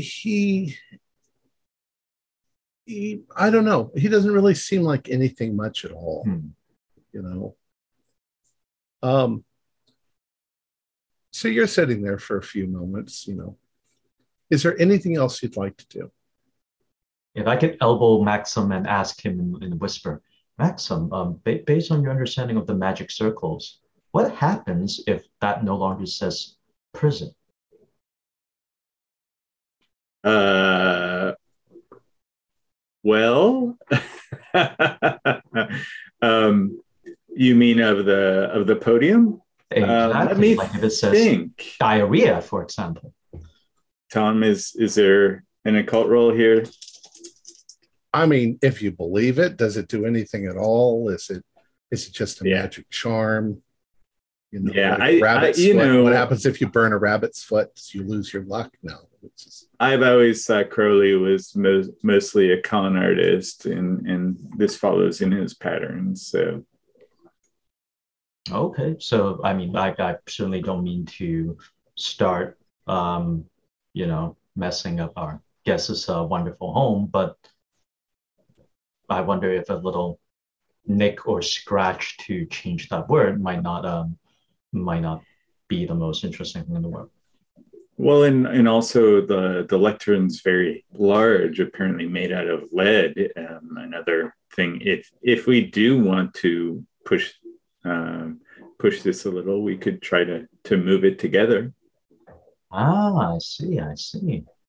Well, again, Mr. Goodman's here, so probably not for the best, but certainly something to think of. This is certainly fascinating to me. I cannot wait to speak with him more about this operation. Oh, It's rare that you get. As you are sitting there chit-chatting, you hear another knock at the front door. Once again, Jeremiah walks past the door, heads towards the front door, and you hear him open the door, and he says, good evening, sir. It's so nice to see you again. Hello, Jeremiah. How are you? He says, please come in. There are some people here who had some difficulty with their car. They're in the library. Would you like to join them? Sure. And around the corner into the library steps an identical copy of Lester Goodman. Oh, hello. Lester Goodman. And he steps forward to shake your hand. do we still see Lester sitting Yeah, there? he's still sitting there. In I fact, shake his hand out of a habit and say, Professor Walker, nice to meet you. he as he shakes your hand, he looks over past you and he goes, "Oh, I didn't know you were here, Lester." And Lester, sitting down, stands up and he says, "Oh, Lester, I haven't seen you for so long." And they sort of embrace for a moment. And he says, "How was your trip?" He says, "Oh, it was really nice." And they start carrying on a bizarre little conversation about. Gentlemen, are you two related? Yeah, brothers, pretty much perhaps? identical. I mean, you can't. Once they've started sort of commingling, you've lost track of which one is. Like dress which. exactly the same way and everything. Exactly. Oh, wow. Except Identical that, twins with except the that same Lester name? number 2 doesn't know you. And Lester number 1 does. And Lester number 1 has still his pipe. He's got his pipe, and the other guy doesn't. All right. Gentlemen, I need some air. This is nuts to me. I'm going to walk to the parlor and possibly walk to the front door. Okay. I think I'll join you. I've sits down an empty glass. I think I've enjoyed a little bit too much of this just delightful tea. I need to visit the washroom. All right. So Professor Peyton, you are heading towards the washroom. Professor DeWitt, you're heading towards the front door or the parlor. I mean, it's the parlor's on the way to the front door. Yeah, it's just walking to the front door, basically. Professor Zool, Professor Thieker, Professor Walker, what are you guys doing? I'm going to stay here and talk to the Goodmans and try to use my psychology to understand, like, fraternal twins dressed the same way. Yeah, I'm like, are you twins with the same name, or? I'm going to continue to explore the library a bit, see if there's anything else that appears related to anything we've learned so far. Okay. So, Professor Dakota, you walk down the hall towards the front door. And did you say you were going to get some air? Yes. All right. Professor Albee, you've stepped into the washroom. It's a nice little washroom, sort of 1920s style. It's been somewhat modernized, maybe 5 years ago or so. But it's got running water and it's got a toilet and everything like that. It seems to be in fairly good working order. Are you going to do anything in the bathroom other than bathroom stuff? I didn't have the intention of it, but I mean, like, if I step in and something seems out of place or interesting, Okay. Nothing seems out of the place or interesting. Okay.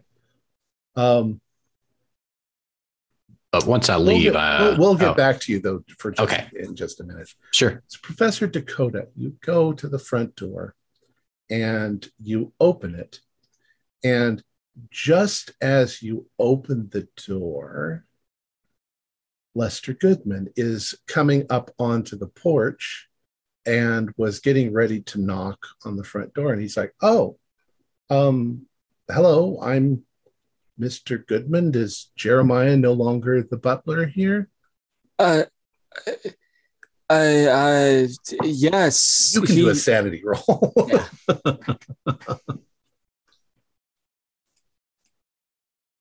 Yeah. Failure. Do a 1D. Once again, a 1D2. Okay. So 1. He's like, is Jeremy still here as the butler, or? Yeah. Yes. He is. And I turn around.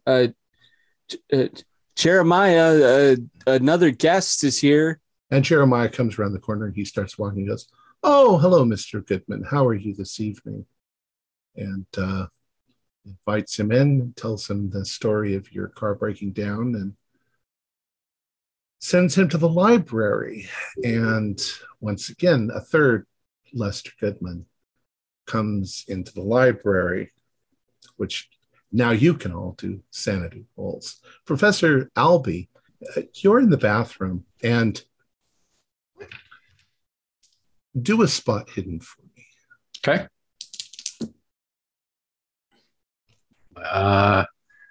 That's a fail. And I don't think I want to spend 20 points of luck to make it a success. Do a pound check. Okay. That I pass. 26 out of 50. How much do you say on a fail? Just 1 or 2. And pass is 1? Yeah, just take 1. Okay. Professor Albee, as you're sitting there or standing there, you notice a place on the wall where the wallpaper seems to be curling just a little bit, like there's something underneath it.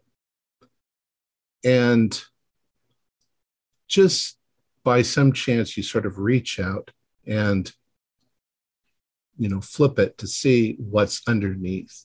Mm-hmm. And when you do that, the wallpaper on the wall suddenly starts to crumble. And within a matter of seconds, all of the wallpaper in the room is crumbling. And you can see that you are in a dirty, filthy, broken down lavatory with literal, holes in the wall. And everything is dirty and dusty. Oh, dear God. And a second later, it's all back the way that it was before. Perfectly normal. Rub my eyes, under my glasses, rub my eyes. And it's like, you can do a sanity roll. Yeah. Just barely I fell. All right. Take 1 point of damage. Okay. My guess is you sort of stumble out of the bathroom. Yeah. There seems to be conversations going on inside the library. It seems more people may have arrived. Professor Dakota, did you continue outside or did you come back in? No, I continue walking outside. Okay. You step outside, and I would like you to do a power roll. So, Tom, after this, can we take a quick bow break? Yeah. Okay. Fail. Okay. You step out of the door, and you're looking around. You can see that there are a few flakes of snow that are wafting down from up above. It's very light, but the sky is cloudy and dark. It's probably about 4:30, 5 o'clock by now, and it's cold. You also, out of the corner of your eye, you see something moving, and over by the barn, that woman is over there. And she's sort of growling at you from across the property. What the? It's her. It's Elizabeth. What the hell is going on here? I've got to get the others. We've got to leave. What is going on here? And I turn around and rush back to the front door. You rush back in the front door, and you rejoin everybody in the library. By this moment, you've all sort of come back together into the library. And we'll take a 5-minute break there. 5 minutes later. Over the course of the next 10 minutes, 5 more Lester Goodmans arrive. They never seem to know themselves, but they know themselves, but they haven't seen themselves in a while. If you ask for more business cards, all of their business cards are identical. All in all, there's at least 10 of them. And about that time, around the corner comes another gentleman, much more distinguished looking, a bit rather handsome, matching the description exactly of the painting and the statue. Good afternoon, gentlemen. I am Augustus Wayland, your host for this evening. How are you all doing? Have you all gotten your refreshments? And Mr. Wayland, pleased to make your acquaintance. And, we are very, very grateful of the hospitality you've shown us. My name is Dr. Virgil Zoll. Yes, Jeremiah was telling me that your car has run out of gas. Absolutely, and we hope we're not intruding. I understand there's an event this evening. There's plenty of room. Well, we certainly don't want to disturb your gathering here tonight. We'd be more than happy to wait in here or somewhere else. It's a very special occasion. No, you're certainly welcome to join us for dinner. Thank you very much, sir. My daughter will be attempting to accomplish what I was not. Are any of you familiar with the Abramelin operation? We've spoken of it. We noticed we noticed you have the book. Yes, or a copy of it. Well, a lot of people who are interested in the occult do have this book. And Mr. Goodman spoke of it as well. He told us that you had tried it before. Yes, and he looks right. He says Lester has provided me with a number of things that made the attempt worthwhile. I can't quite understand why I wasn't successful. The first time I understand that I didn't have a good translation, but the translation that we have now is a very good one, and I also failed. It didn't seem to work for me then either. Oh, you've attempted multiple times. I've attempted it twice, yes. If I may ask, and again, I could understand not wanting to mention the name, but what were you trying to bind? Names being special, I can understand not wanting to mention. Oh, you seem to know a little bit about it then. It's not really a particular thing. The concept is that one spends 18 months in a kind of a purification ritual. They fast, they pray, they abstain from certain kinds of food. They follow a certain ritual. They say prayers. They face different directions. It's quite complex.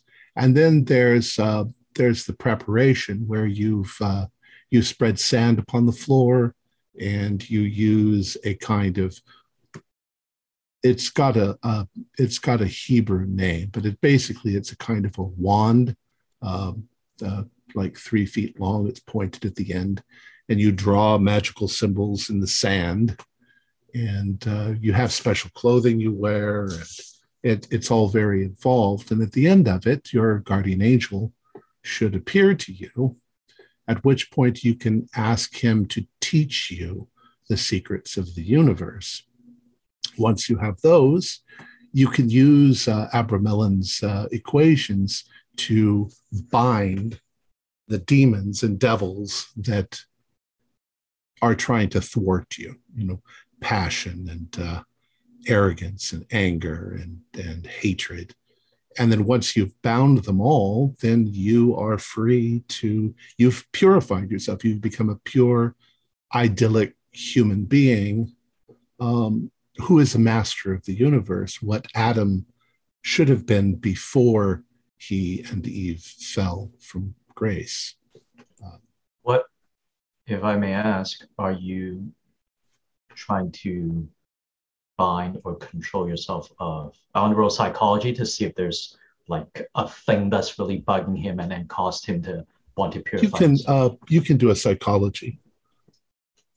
Like I'm thinking, like, is it anger? Is it lust? Is it hunger? All right, I'm gonna spend 7 luck to make it pass. Okay. From the few minutes that you've spoken with him and the way he says things,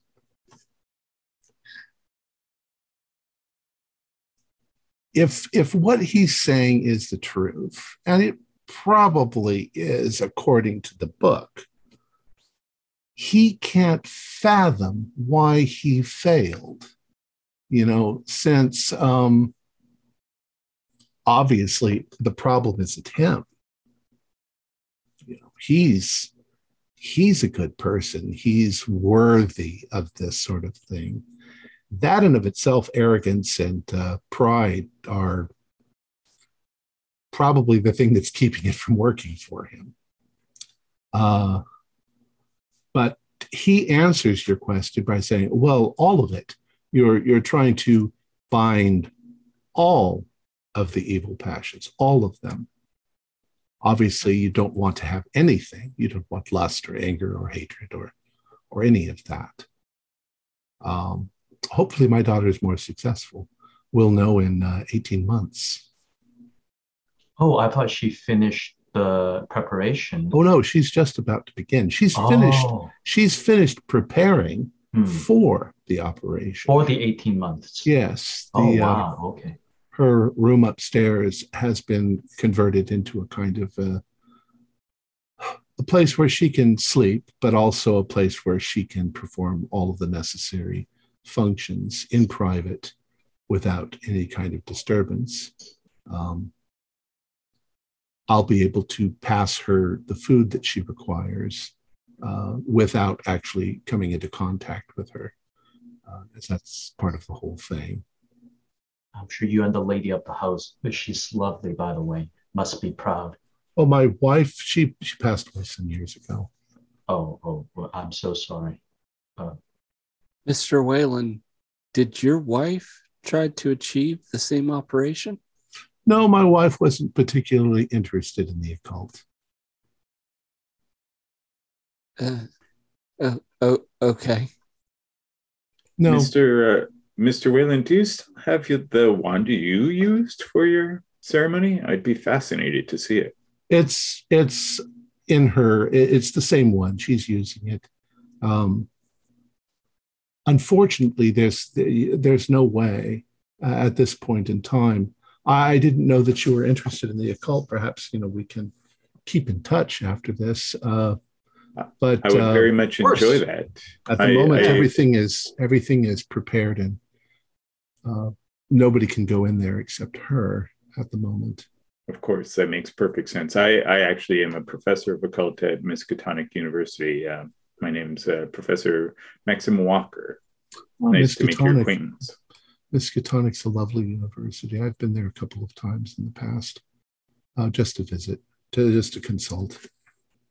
Would you, by chance, be a member of the society? No. You're referring to the Alumni Society? No, not. No, I'm not. Most of my studies have been private. I've done them on my own. Sorry, I say, Mr. Whalen, that chandelier you have in the foyer is lovely. How is it powered? Jeremiah mentions is some sort of new technology. I don't know anything about that. Jeremiah keeps everything in working order. Dinner will begin in about 45 minutes. Gentlemen, my home is your home. Please, make yourself at home. Thank you. Rosemary's probably quite busy. She probably hasn't brought you a lot of things. Feel free to walk about. As I say, my home is your home. Mr. Goodman, pardon me, before you leave, I was just, perhaps I could talk to you in private for a moment? Of course. Where would you like to talk? We can just step out. Should we go back into the study? In the study, certainly. Yeah. Mr. Wayland, I'm intrigued by your guests. There appear to be 11 Lester Goodmans, all of identical appearance, who have joined us tonight. That does not seem possible. No? Why? I've heard of identical twins. I've known Lester for years now. Have you known 11 Lesters? I'm not sure that I ever counted. So this is normal to you to see There's nothing basically a the only dozen thing of the same abnormal man. about this particular event is your showing up. Oh and I yes, and for understand, that I you know, apologize. you're not intruding. I mean, hospitality is very much an important thing. I was not. I mean, we didn't expect you, but we've got plenty. We're not starving or anything like that. So it's usually just the Okay. Goodmans and you then, or Actually, we're in. Maxim wanted to be private, Oh, sorry. so we stepped into the other room. If you want to try to overhear, never mind. Sorry, I didn't realize you stepped into the other room, not just to the side. Maxim, do a power roll. I succeeded. As you were standing there talking to Augustus Wayland, past him over his shoulder, past the statue that's looking out of the window, you can see two things. You can see that it has begun to lightly snow, and you can see that there is a very strange and evil-looking demon woman, as Professor Dakota described her, staring in the window and growling. Oh my goodness, he wasn't deranged or confused by the stress. Wayland is facing you, so he doesn't see it. Mr. Wayland, who is that in the window? Somebody's in the window? Oh, that's just a bust of me. No, outside. There's someone staring in. It's a woman. She's not there when he turns around, but he walks She over. was there. He walks over to the window and he's looking out. He says, "You say you saw someone?" A woman. She bore a striking resemblance to your wife, but with matted black hair. No, my wife's been dead. Perhaps it's a guest. I don't recall inviting a woman. And he steps out of the room and starts heading towards the front door. Do you go with him? Oh, yes. All right. You go to the front door, and this is his home. He opens the front door, and he steps out onto the porch, and you're still kind of just inside the door. The snow is coming down lightly. You can see it's partly coated the ground. Do a power roll. Success. Just barely. It's for the first time you kind of noticed the paint job on the house doesn't look quite as in shape as it did earlier. You can see definite places in the paint where it's peeling and it's crackled. And as you look out at the hedges and the landscaping, even though it's got like a little coating of white on it, it doesn't look like it's in as good repair as you originally thought. And as he's standing there, he says, "Well, I don't see a damn thing." And he turns back and looks at you. And as he does that, this woman, this demon woman, whatever she is, she leaps out from behind a hedge and leaps onto Wayland's back. Oh my God. And you see, he sort of looks very surprised.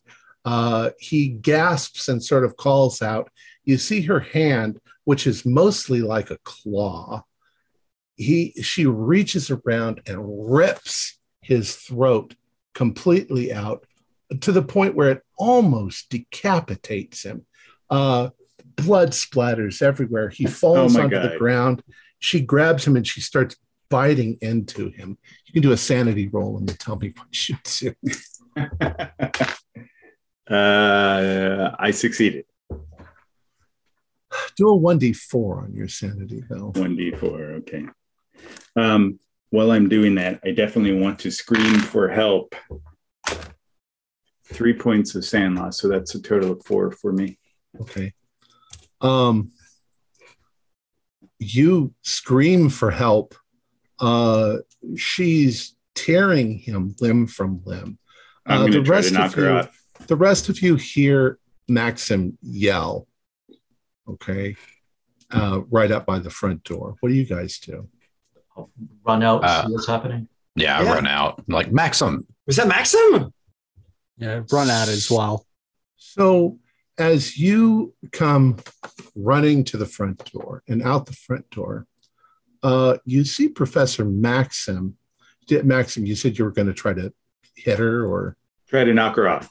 All right. So you see Professor Maxim swinging kind of on his hands and knees and swinging his hands in the light snow that's there. And Professor Maxim, as you look back and you see them coming out the door,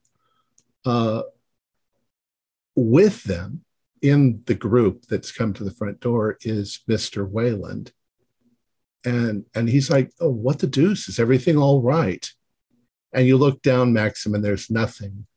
It looks like you fell down the front steps. That's what it looks like to everybody. Maxim, are you ill? Did you what happened? Did you fall? Yes. I fell. I'm sorry, gents, for the alarm. Well, no, let me help you up. Did we see him leave? Are you all right? Are you all right? Yeah, you saw him. I'm a bit shaken, but I think I'll be okay. So was Augustus in front of us when we ran out, or did he just appear with the group? He's behind you now. So. Right, because but we saw they left. They went into a room. Yeah, they left. Yeah. Yeah, okay. And then Maxim ended up outside, and somehow they got separated. Right. Oh, Mr. Augustus, I thought you were with Maxim, having conversation. Well, I was, and he wanted to go outside, so I'm not sure. Oh my. I guess he fell down the steps. It is. Are you all right, Mr. Maxim? Do you need any first aid? I think I will recover just with a moment of time and perhaps a word with my friends. All right. And he goes back in, and you hear him take up conversation with Lester as he steps inside. I want to immediately walk out and look towards the barn and see if I see the woman. Do a spot hidden.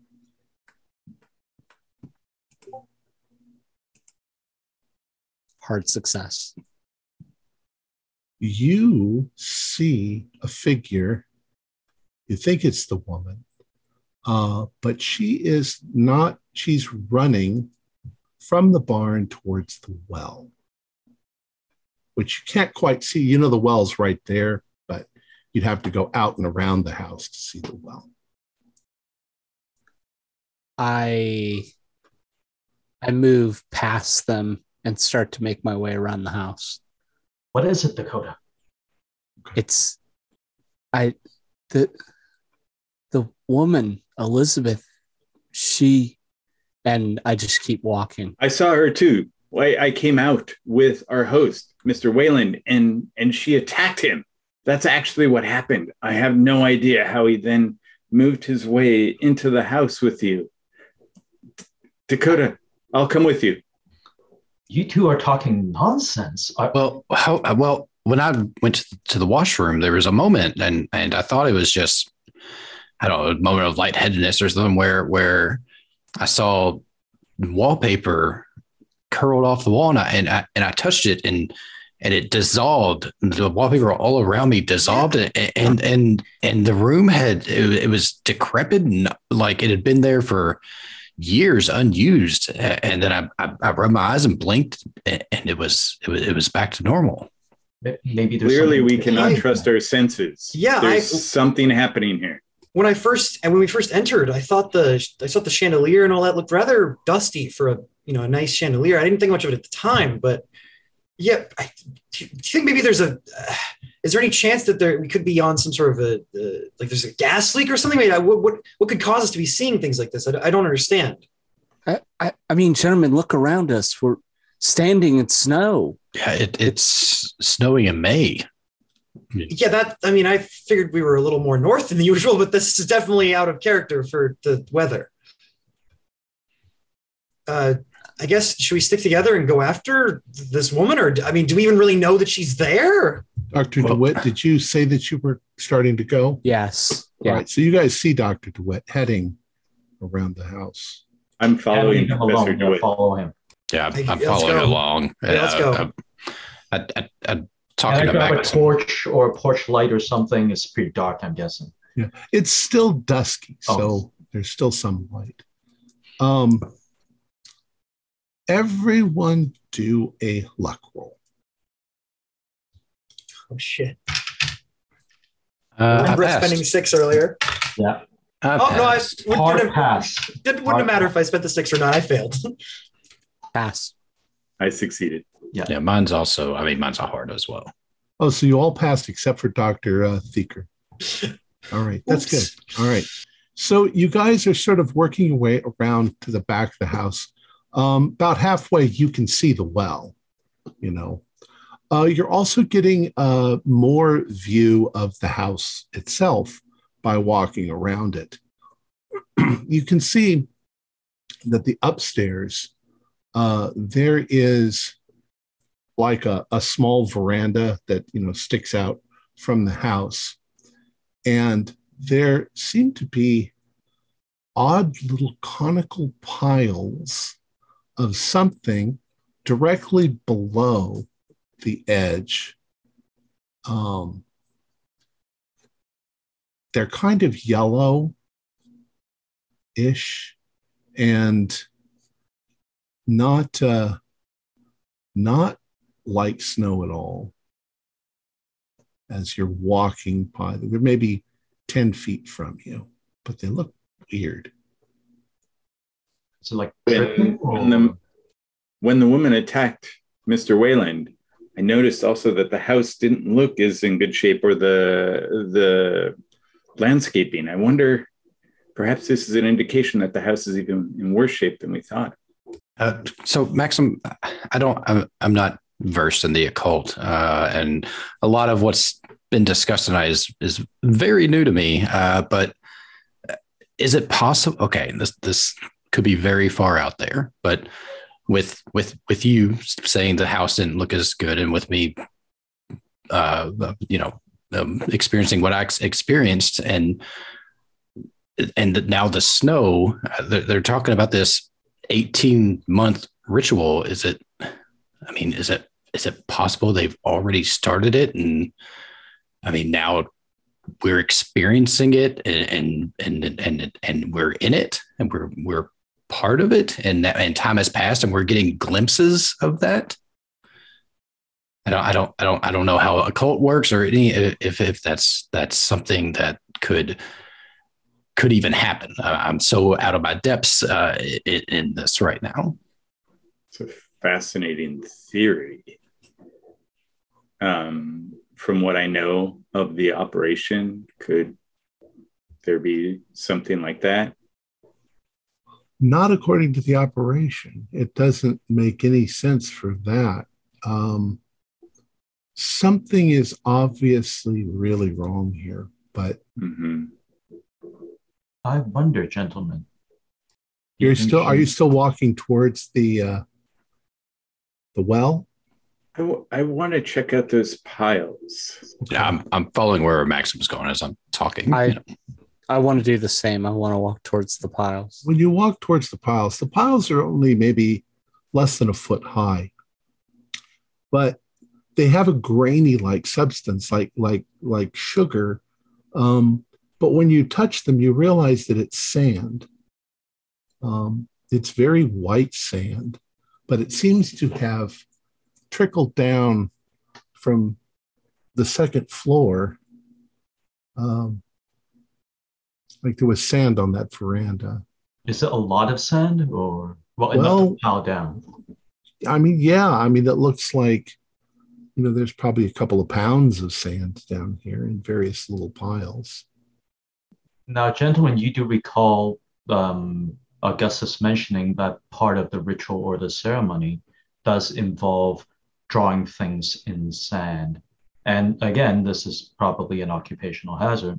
But thinking of Mesoamerican myths, for example, the Aztec or the Mexican creation myth, we believe time is in the cycle. Universes or worlds get created, destroyed, created, destroyed, created, destroyed. In fact, they believe this is the fifth world that we're part of. I wonder, could this be the 11th or 12th iteration of this thing? And this is why we see 10, 11, 12 Lesters, and we see pounds of sand instead of a line of sand, and things like that, gentlemen. But why would we just see 11 Lesters and not 11 Mr. Waylands? Why not 11 Jeremiahs? This is confusing to me. This is something that I don't normally deal with. Well, maybe it's because Mr. Wayland and Jeremiah and Rosemary always live in this house. And again, I don't fully understand any of this, but maybe whatever is happening is localized here, and Mr. Goodman is located outside of this, I guess, sphere or square, even of whatever's going on here. And so there could be anchors, multiple versions of this of Mr. Goodman. Is there a car in the driveway? You Yes. Tracks. You don't see a car in the driveway. So how did he get here? Professor Thieker suddenly lets out a whoop and falls backwards. As you were talking, looking at the sand and stuff, he seems to have tripped and fallen over something and sunk down a bit. Professor Thieker, you seem to have fallen into a pit. The pit is maybe 2 feet deep, and a cloud of ash sort of comes up as you hit it. It smells like a burn pile. My God, Benny. In sometimes out in the country, they don't have, they'll burn their paper garbage and stuff like that. Oh, stumbled into the burn pit. Oh. Here, let me pull you out of there. Yeah, thanks. So You can see- I'm going to look inside the pit, and You can Yeah, I was see gonna say, Yeah. as I pull them out, do I see anything in there unusual, or is it all You just can ash? see that, it's obvious that paper has been burned. It's also obvious that there is candle wax, and it looks like pieces of cloth, maybe entire garments that were burned, but nothing beyond that. Nothing. I mean, it's weird anyway, but The garments don't look like anything. no, because they're all Goodman's. charred, so Gotcha. you can't really Okay. tell. Okay. You think maybe they were white, but you're not absolutely sure because they're pretty good. You also, Professor DeWitt has his eyes trained on that damn well. And Professor DeWitt, you have the strongest feeling that something is over there near that well. I begin to, Something is watching you. I call out to it. Elizabeth? So he's now calling out, yelling Elizabeth. Do you see her again? I can tell there's something watching us. It's eyeing us down From where? From the from the well. From Oh. where I thought I saw this feminine figure run to. I figured it was that horrible looking woman. We have to track her down. Things are not what it seems. She seems the most real. That's the most real, the most real of this whole situation. Indeed. Much more real than 10 Lester Goodmans from Boston all arriving at the same time or similar time with no car. I proceed to walk closer to the well. Elizabeth? Let's walk that way. Yep, follow. You're all walking towards the well. All right. You're coming to, let's say you're about 10 feet from the well. You can see the well itself is probably about 10 feet across. It's made of stones. There is a little awning, or I don't know what you call it, like a little roof over it. And you can see that there's a bucket that you can lower down. You wonder if it's more for show than anything else, because they do have working plumbing. There's gravel all around, right? Well, there's snow now, so Okay. Can I reach down in and grab a rock if there's one underfoot and drop it down in the well? yeah. Are you going to throw it, or are you going to go up to the well and drop it? I'm going to go up to the well and drop it down in there. Okay. Do you look down into the well? Yes, I do. Really, I want to get my ear down there and make sure I'm listening, Okay. Do a power roll. 31 is a pass.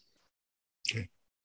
So as you move up to the well and you have the rocks in your hand and you're going to drop them, and you look over the edge, about 4 feet down from you is this black-haired, fang-toothed woman clinging to the rocks. And as she sees you, she like this, and she starts to reach up towards you. You jump back. You do a sanity roll. Yeah.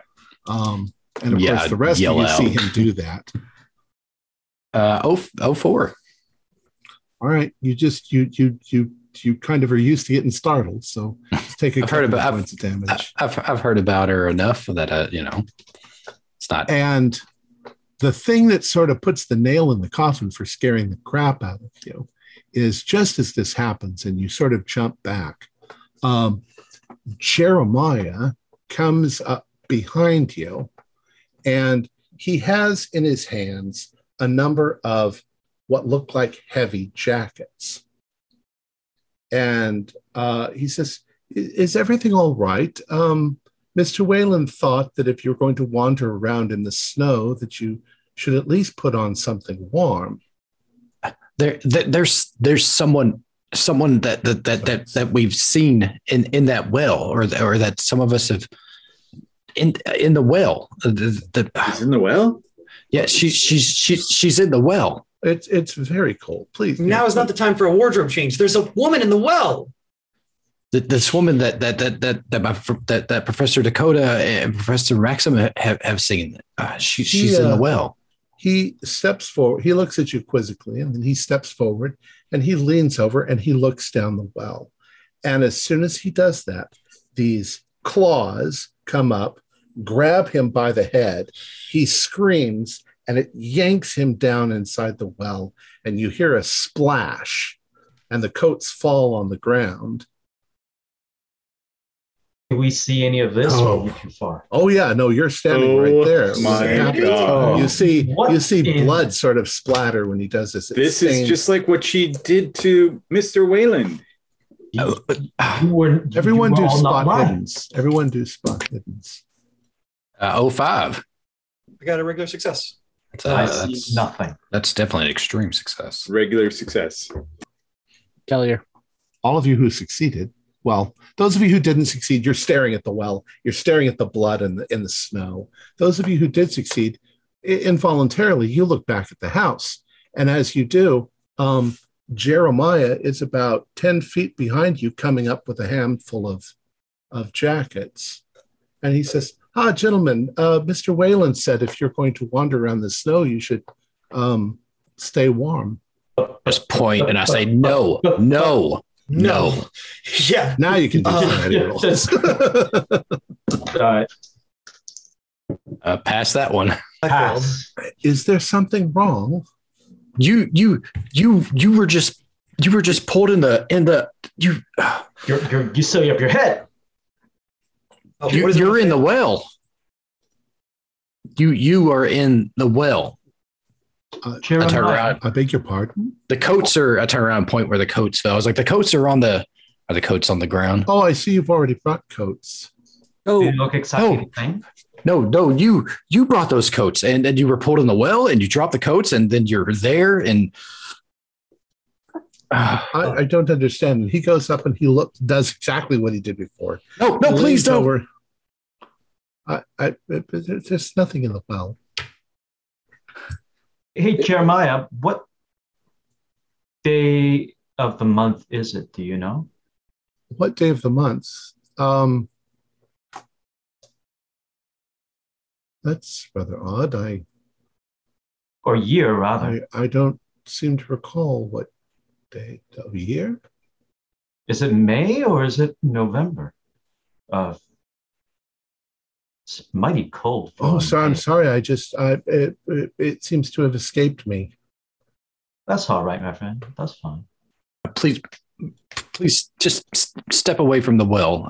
Just, back. Well, gentlemen, please, if and he goes and he starts picking up the other jackets. If you're not going, you're going to catch your death of cold out here. It must be. I'll take a jacket. Thank you very much, Jeremiah. Dinner will be served in about 20 minutes. Ooh, what are we having, if I may ask? Oh, well, Rosemary has made some very nice soup, and there's going to be roast lamb and another more. Lamb. How apropos. I assume there'll be a bell. Well, yes, but I don't know that you'd hear it from out here. It's getting rather dark. Good point, Jeremiah. Gentlemen, what we just experienced was exactly what I experienced before when I fell off the stairs. Well, if you'll dismiss, if you have everything, then I'll return to the house. Thank you, Jeremiah. Thank you. Will you fetch a torch for us on the way back, Jeremiah? It is getting a bit dark. A torch, or a light lantern, something to help see in the dark. I'll see what I can find, sir. Perfect. We'll be over there near the mausoleum. I worry that there's been something some sort of hallucinogen or something in that tea, maybe. I had a few glasses of tea. I think everybody had tea. Yes. Yeah, I had a cup. That would do an intelligence roll as you're talking about that. Nope. I got hard. Success. For those of you that pass, nothing in your experience, and maybe some of you have experimented a little. Nothing feels like drug. It doesn't. You don't feel lightheaded. You don't feel nauseous or anything like that. You seem to be in perfect control of your faculties. I'm going to be honest here with you, gentlemen. My fiance, she works at a cabaret. I feel sober. Like I don't think we're under the, but obviously we're seeing stuff that doesn't make sense. So what the hell's going on here? And I've seen things in the war, hysteria, psychosis, but not sharing the same type of hysteria and illusions and psychosis. Right. And we don't have any of the other symptoms that would be, would corroborate a psychosis or drug, trip or. Gentlemen, if I may, the way the property is made. Remember when we talked about that? Yes. The way that it's the circle, everything is almost perfectly symmetrical. I turn around and I want to look to see where possibly I could walk over the line of the circle, basically step out from where everything is perfectly aligned. The road, the little circular road, you step outside of that, but you've actually been outside that because the barn, the well itself, and the mausoleum are on the other side of that circle. But do a spot hidden for me. Okay.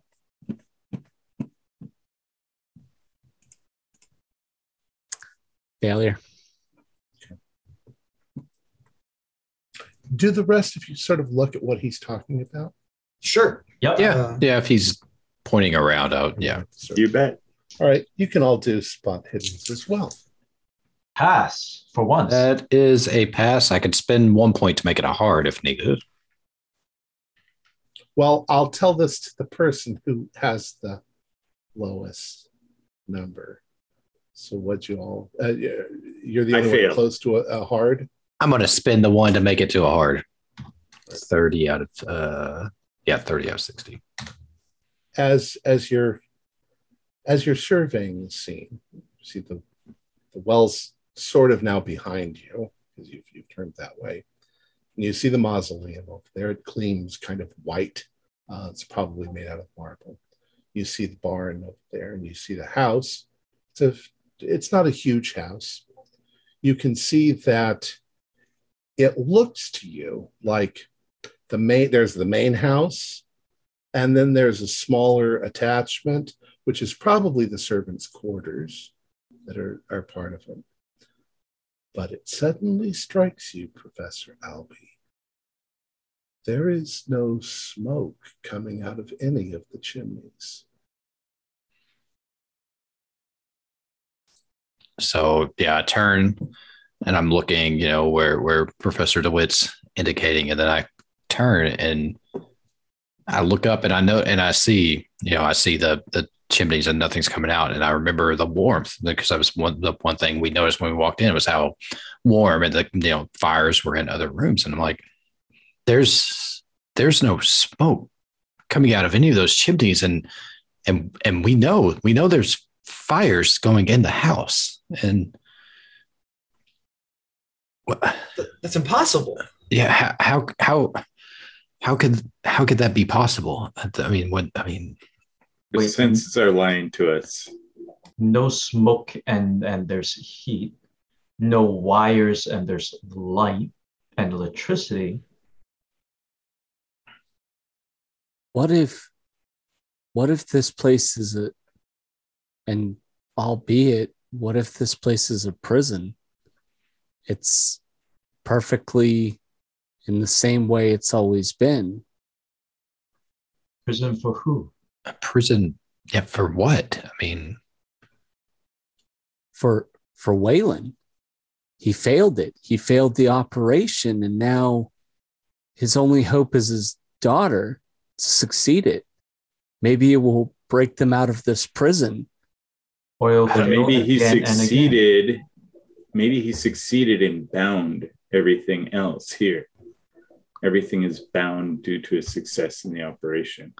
Yeah, I don't get the sense that he wants to get away from this.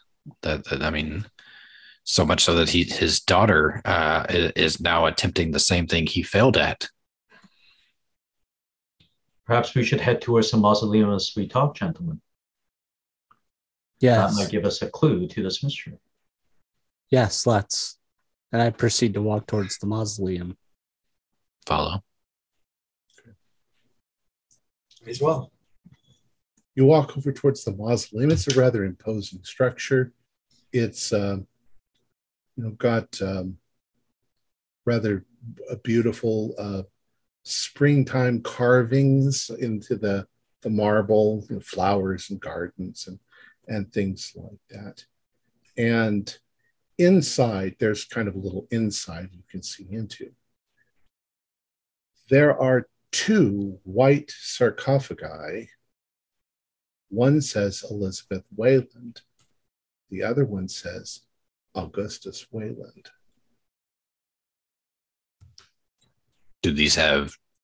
Are there dates anywhere? There are dates. Okay. It looks like his wife died about 7 years ago. And it looks like Auguste died a couple of years ago. I'm assuming they're closed. Yeah, they're closed. They're sealed. Any iconography on the walls and the decorations beyond flowers? Just stuff that you would expect to see on a mausoleum. No sign of Yig or anything? No sign of... Like Yig or any... No, there's no mythological creatures. What does I mean, I could understand why the lady of the house has a death day, but we have talked to Augustus. Why does he have a death date on? Maybe that's when his heart died. Oh. Because his wife left him. But if it was waiting for him, then the sarcophagus would be open. These both have bodies in them. One would assume. I don't know if we want to go through the trouble of trying to open them. There's bars on the door. You can't. Oh, okay. So even if we had a crowbar, we couldn't get through those bars. There is something going on with time in this place. Jeremiah could not remember even what year it was, let alone what month or day. And now we have dates of Augustus' death, and there's something wrong with time here. And I and don't your vision understand. of the bathroom being completely different, and mine of the house, the landscaping being older and not in good shape. Are we trapped in time? Are we having visions? How do we even know that we're actually seeing these caskets here in the tomb? Can all If do, we look back, Tom, does the house dimensions seem reasonable, or does it seem bigger on the inside? No, it seems reasonable. But you can all do power rolls again. I was asking about a possible sanity check, but none of us are insane yet, so we can't even do that. I failed. Oh, I got a 9. I just failed. Can I spend 3? Can I spend 3 luck to make that a pass? If you want to. That's an extreme for I'll me. do it. Can I spend 11 to pass? You can spend any amount you want. Okay. Just remember, Okay. you're wasting your luck. Yeah. Yeah. Yeah. So if you have to roll a luck roll, it's whatever you have left. Okay. I spent 3 to pass. If you pass, if you concentrate, if you squint your eyes and you stare at the house and you stare at the grounds, it looks dilapidated, at least for a few moments while you're staring at it. And then it seems to be the way that you've seen it all evening long. No, something's wrong here. Is not quite what it seems. We need to go talk with Veronica. The snow and the wind begin to pick up suddenly. You can feel the temperature literally dropping as you're standing there, and I mean like 0, -10. I don't know that we should talk to anybody other than we need to walk down that driveway and back out onto the road. And in this weather, we freeze. Is this really the weather, though? Yeah, if we cross the board, the archway, we may be back in May 4th, and I'll walk all the way to Sonorak. I'll do it myself if I have to. But Well, let's try at least passing the threshold, see what happens. It is cold.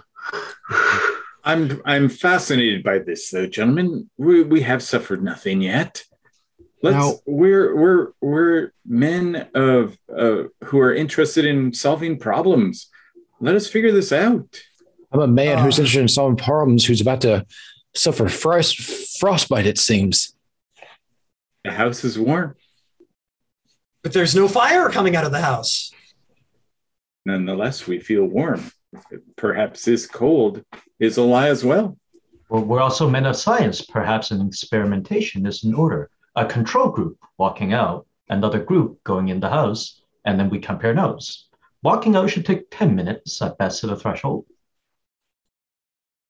I am going to turn around and start walking towards the house, only muttering under my breath, Veronica. Okay. I'm heading into the house as well, gentlemen. I need to unravel this. Albie, do you want to go check the threshold of that archway? I will. 10-minute walk. I'll join you too. I will. Yes, I will. I am going to that archway.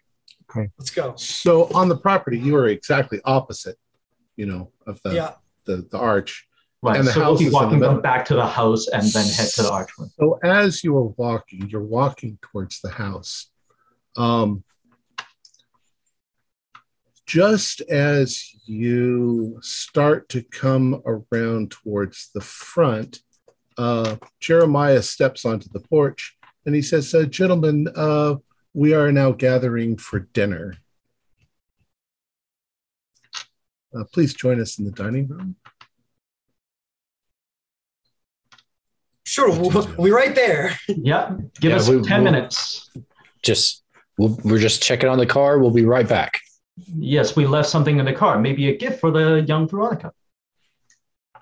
He looks kind of concerned and he steps back. Professor Dakota and Professor Maxim, are you staying with them? I'm heading into the house. Okay. I am going to head into the house as well. Okay. So the two of you are going with Jeremy into the house. The other three, from this point on, it seems like every step you take, the snow gets deeper and deeper, and you've only traveled maybe 10 more feet from the front door, and it's already almost 3 feet deep, and you're having to push your way through the snow, and you can feel your pants are getting wet, and it's getting freezing cold, and just 5 more feet, and you can feel the temperature dropping. You're now afraid that you will freeze to death before you will get to the front gate. Blasted. This is my time at the Ardennes during winter. Not willing. I guess I'm not willing to die. We have to turn back, I guess. But there goes this experiment, Benny. Yeah, I mean, we can't freeze out here. I guess we'll have to try at a better time. Time. Time. Funny you say that. And turn around and start, hobbling back. All right. You go through the front door, and once again, it's warm and light.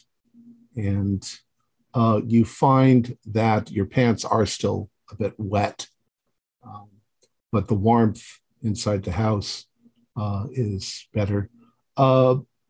Professor DeWitt and Professor Walker, you have sort of joined a group of Lesters that are all moving down the hallway towards a couple of double doors that are open. And you can see it's a large formal dining room. So you guys see them going as you just join them? Absolutely. Yes. And the three of you as well? Sure, we catch up. Yeah. Yes. You step into the dining room. It's a well-appointed dining room. There are, there's a big roaring fire and a fireplace. Everybody's sort of taking their stand around. And Wayland, Augustus Wayland, says, gentlemen, I would like to present my daughter. And a woman steps into the room. She's tall, she's thin, and she has blonde hair. And it looks like she has ashes on her head, in her hair. And visually, she looks like she hasn't eaten a thing in days, but she's got on makeup and she's in a very lovely white dress as she comes in. This is my daughter, Veronica. Veronica will be attempting the Abramelin operation beginning tomorrow morning, from midnight on. She will be sequestered for 18 months, at the end of which we will know whether she was successful or not. And she's like, I'm very glad you're all here. Thank you for coming. And she goes over by Wayland and she sits down next to him. At which point everybody sits. I sit down as well. Is this the first time you've attempted this ritual, Miss Veronica? Well, yes, indeed, it has. It's going to be quite grueling, but I've been studying, so I think we have everything that we need, and it's right. Everybody do spot hiddens as you're looking around the room. Oh, that's a double skull for 100. I didn't see shit. I finally passed the spot hidden. 85. Nope. Fumble. I failed. Who passed? Sorry. Pass for once. Professor Zool, you are, from where you're sitting, you're looking towards the fireplace. And setting on the fireplace, on the mantle, there is a sculpture of a lion. And the lion is, instead of facing into the room, it's actually facing the window that looks outside. And you can see quite clearly that there is a sigil on the base, but it's a little too far away for you to see exactly what it is. Rosemary comes in and she starts serving, she's got a tureen, she starts serving soup. The china bowls are quite lovely, and the soup smells wonderful. What do you guys do? I say that is a very lovely statue you have there, Mr. Wayland. What is that weird mark on it? Just a knick-knack I picked up somewhere. Everyone do your power rolls. While I'm doing that, I think that, I'm cold and soup looks warming, so I sit down. I failed. Hard pass. Just regular failure. Hard 99. pass Oh! Oof. Extreme. Fumble on a Extreme power success. roll. Gotta love that. Maxim got an extreme. No, I got a an extreme. 99. Oh, okay, you failed spectacularly. Dakota got got an a- extreme. Benny I got got a a hard. failure, and Maxim got a fumble. So Dakota, you got an extreme. Yes. Yes, extreme success. All right. So we've got Dakota, and we've got Dr. Peyton, and we've got Dr. Virgil. The the Waylands began, sipping their soup, and Professor Maxim and Professor Benny, it smells really good. Maxim, you take a mouthful and it's delicious. It seems to have vegetables and probably lamb in it. You're not quite sure the meat. You don't eat much lamb. My cook, when I was young, made something just like this. It's delicious. Professor Benny, it's good. It's quite good. Professor Virgil, Professor Peyton,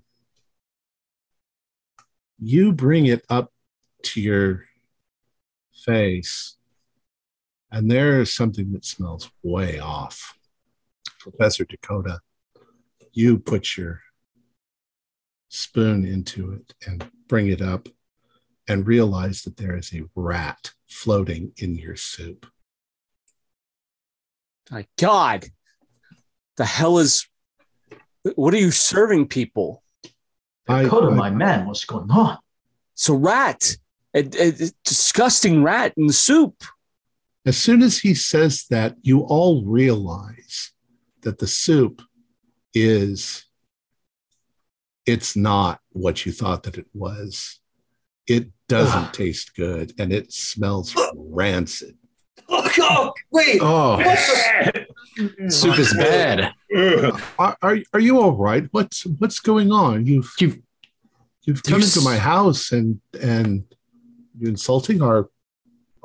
I don't understand you people. I apologize, but you have served us bad soup. His has a rat in it, Dakota.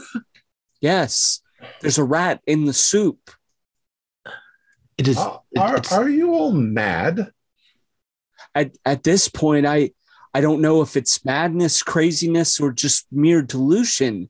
What is going on here, Mr. Whalen? What is this prison you've built yourself that's decaying? I don't know what you're talking about, but I'm quite at my wit's end to understand why you are acting in this manner. Are you not gentlemen? We mean no offense, sir. Perhaps it's the cold and our travels has made us a bit disoriented. Please forgive us. Everybody do your pals again. Success. Failure. Failure again. I don't even have enough luck to fix it. I succeeded. If you fail, you can't see through the illusion. But if you passed, even just a regular pass, there's nobody in this room but you. This room is dilapidated, and the table is old, and the bowls in front of you are empty, except they've got something old and dried in them. There's no liquid at all. And for a good 30 seconds, looking around, you realize everything is old and damaged in here. It's like nobody's lived here for years. And then it all comes back. And they're all still staring at you like you're crazy. I'd like you to explain yourselves, he says. And I failed. So I was like talking to myself during all of that for them, right? Yeah. Yeah, I was still talking. I was like, no disrespect, but you got to look at yeah. And so then, yeah, here we are. I beg your pardon, Mr. Wayland. Something must be disagreeing with me. I think I'm going to excuse myself. All right. So you excuse yourself? Yeah, I feel like I'm suffering from a similar thing. I'm gonna visit the washroom myself. Thank you. Excuse me. You were out in that cold for quite a while. I'm sure that's what it is.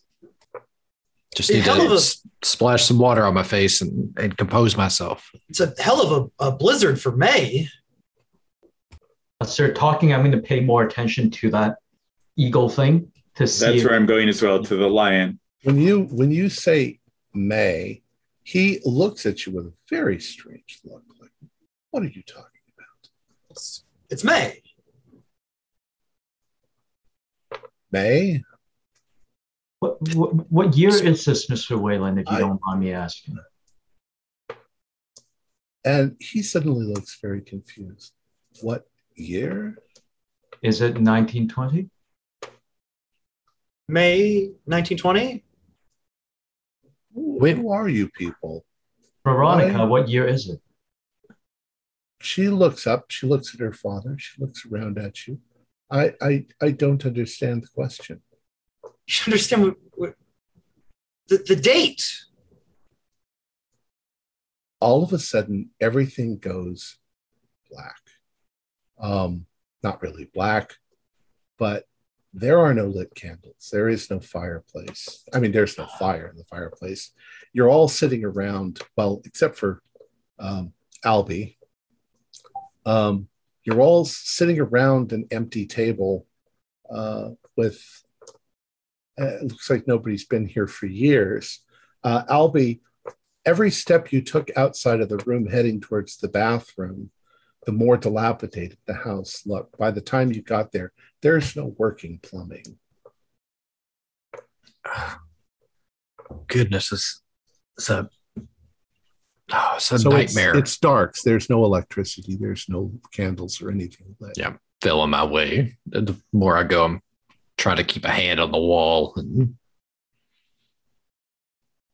And there's nobody in the room with you except you people. Is the lion still there? Yes, it is. Want to go over and look at it? Yeah, can we get a closer Yes. look? I'm also going to start shouting out for Elizabeth. Elizabeth, where are you, Elizabeth? Come out. Okay. Don't call her. She'll kill us. She's the only real thing there is here. But every time she Too killed real. somebody, Right. you saw her come Well, back. We'll You saw him come back. get back to him yelling that out in a moment. But first, this is what you have from the symbol that's on the line. Awesome. So this would be 21999 and then we don't count the 9. Is that correct? You do count the last one. Okay.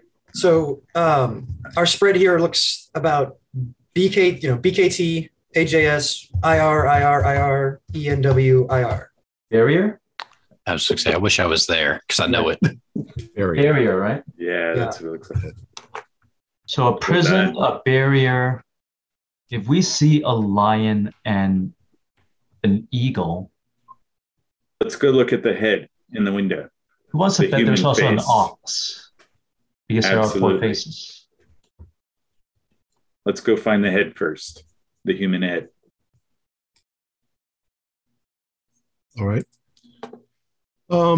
Do a dex roll to see if you trip and fall over anything. All of us? Oh, yeah, if you're all going to the parlor. Spending 5 luck not to fall and break my neck. Regular success. Okay. I got a Regular hard, success. I got a I got a regular. hard success. You I got a manage I got a not hard to. success. You manage not to trip and fall or break anything or so forth. All right. You step into the room.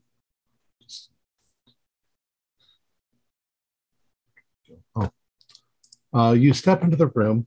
You look at the statue, and you realize on the opposite side of it, the side facing outwards, on the tie, you see this. Brilliant. Oof. So 9, 2. 6, but yeah. 6, yeah. Sorry. 6, 2, 1, 2, 1, 3, 5. So it has to be O something because the second word is going to be all consonants. Right, and it so it looks like we've got FOX, BKT, AJS, BKT, AJS, L or CLU, ENW, right? Right. So either OB, OB something ST, or OT something. Obstacle? Probably obstacle, yeah. Yeah, obstacle. Yeah. Perfect. So barrier, prison, obstacle. The next one is probably something similar. So 4 sets of magic squares all talking about prisons, traps, barriers, blocks. We could probably not look at the 4th one, and logic would dictate or suggest that it's the same thing. Something's been trapped here. You all hear a squeak of a floorboard behind you. And Mr. Wayland steps into the parlor where you are. And he looks at you. And for a moment, he stares. He looks very confused. And he says, gentlemen, I'm very confused. What's the last thing you remember? I remember a party. Were we at the party? I believe that's where I know you from. Right. You recognize us from somewhere. How many Lesters were in your party? There seem to be some gaps in my memory. Professor Virgil, just before he showed up, you yelled, Elizabeth. Now that he's talking to you, you hear a growling. I mean, it's coming from somewhere in the house.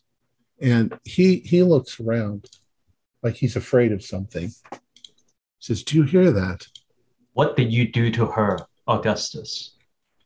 What I did do? you do to Elizabeth?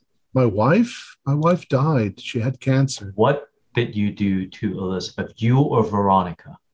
I've done nothing to Elizabeth. Veronica's my daughter. What year is it? I don't understand what you say. Something very dark is happening here. What happened to my house? Agreed. Something very dark is happening, sir. You we're trying to unravel it. You suddenly hear something running down the hallway, and just as Waylon looks, he suddenly throws his hands up, and not again. The demon thing leaps onto him, screeching, and begins tearing him limb from limb. And as it does, it suddenly isn't there. What?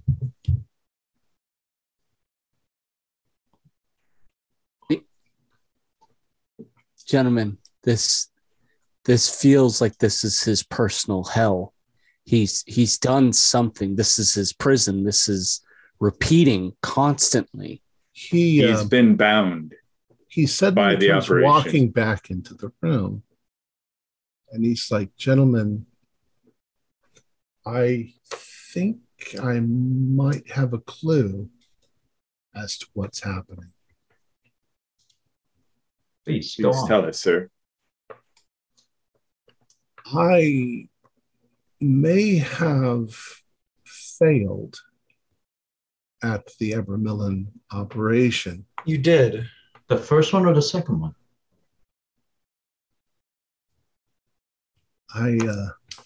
Continue, please, sir.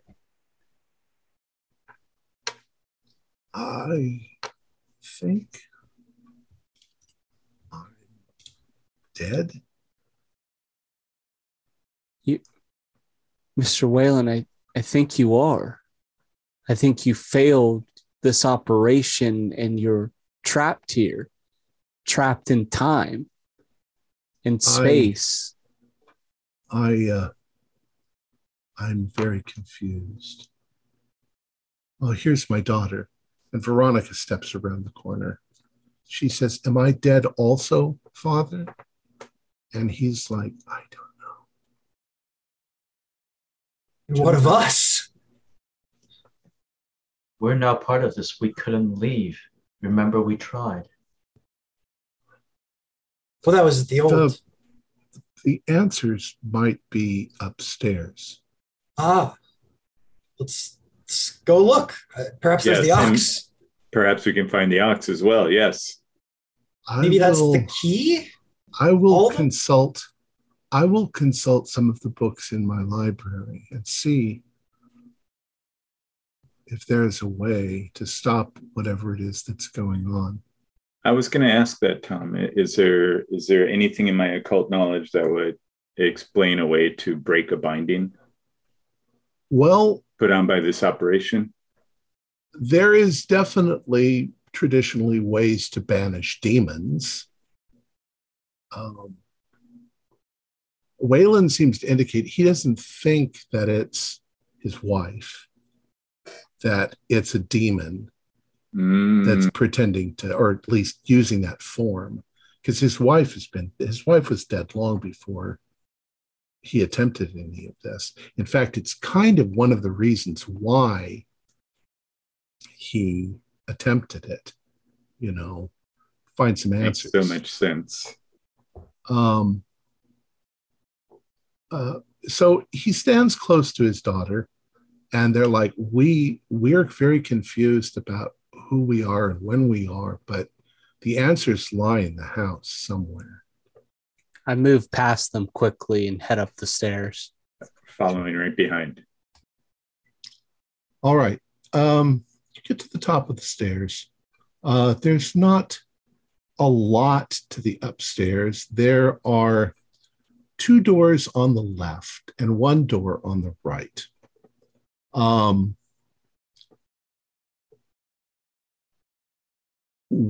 Which ones do you want? Door one left, 2 left, and right. Let's go through the right first. Yeah. Cross. Let's All go right. through the right. You step through the right-hand door. It opens without any difficulty. It's not locked. It's obviously a man's bedroom. Everything in it is rather masculine. It's dusty. It's dirty. It looks like rats have made a nest in the bed clothing. And there are a number of things here and there. There's also a large, I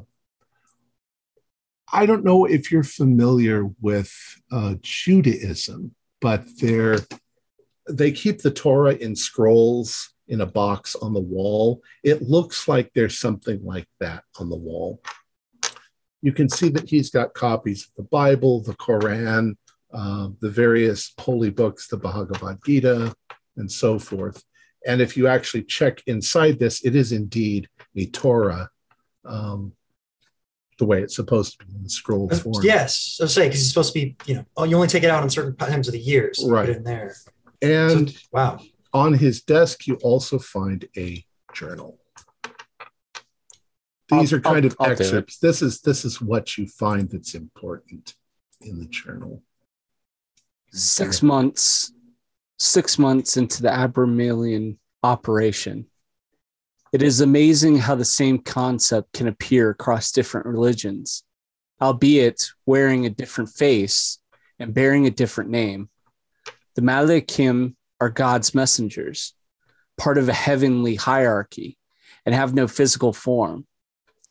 Although Maimonides proposed they are metaphorical representations of the laws of nature and universal principles. The Malachi are messengers and agents of God's will, also part of a celestial hierarchy, and their forms are incomprehensible. Even in dreams, they manifest in different forms. The various branches of Christianity portray angels differently. Catholicism divides them into 9 choirs and describes them as being forever incorporeal.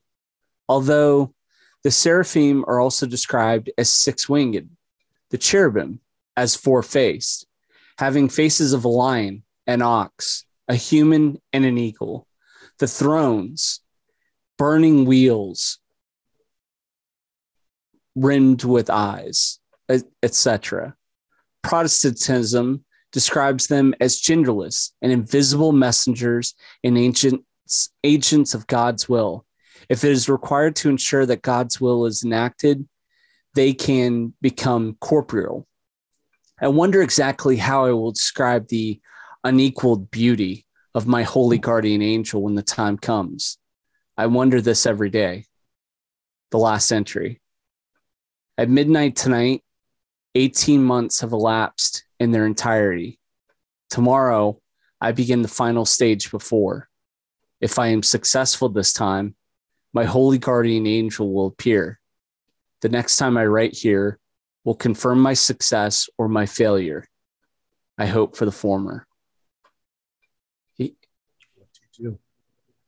Is that his guardian angel, his wife?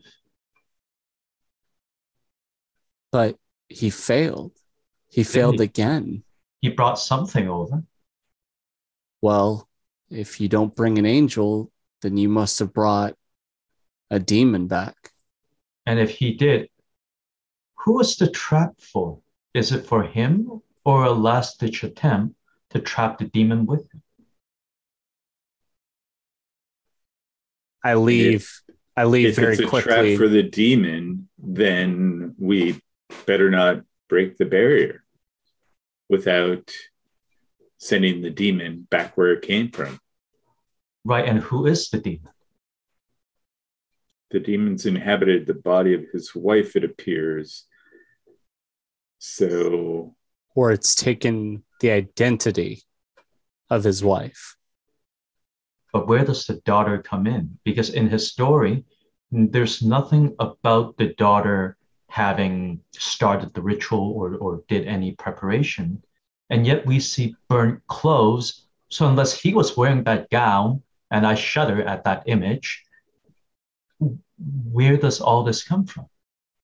I leave the room in a rush and I head across the hallway to the other doors. Okay.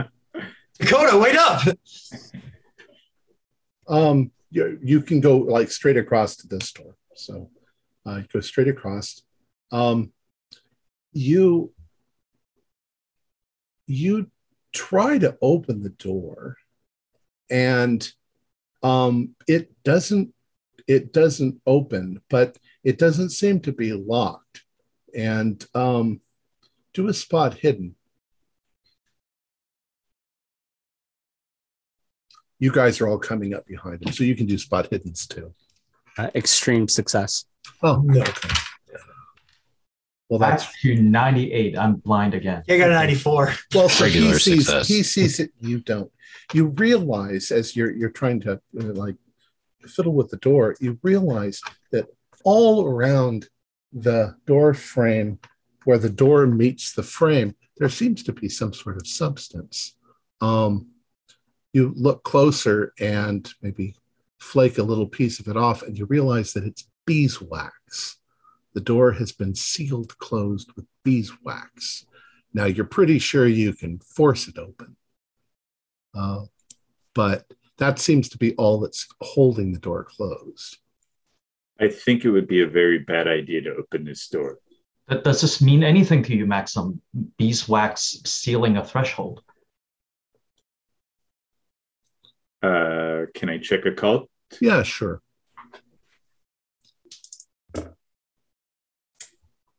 Let's see. That would be almost an extreme success. Oh, well, you're thinking that maybe it's part of the Abramelin operation, that she has to seal herself inside if she's Right. going to do it.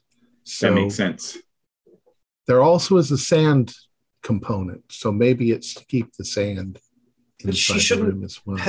She shouldn't have started yet unless we. I don't Unless understand. She's the one that's trapped. Maybe he Perhaps. failed, he Yes. died, and she tried to bring them both back, and now they're stuck. That's why she's here. I tried to force the door open. I think that you don't need luck. You push it, you hit it a couple times, and you can sort of hear the sound of the beeswax cracking.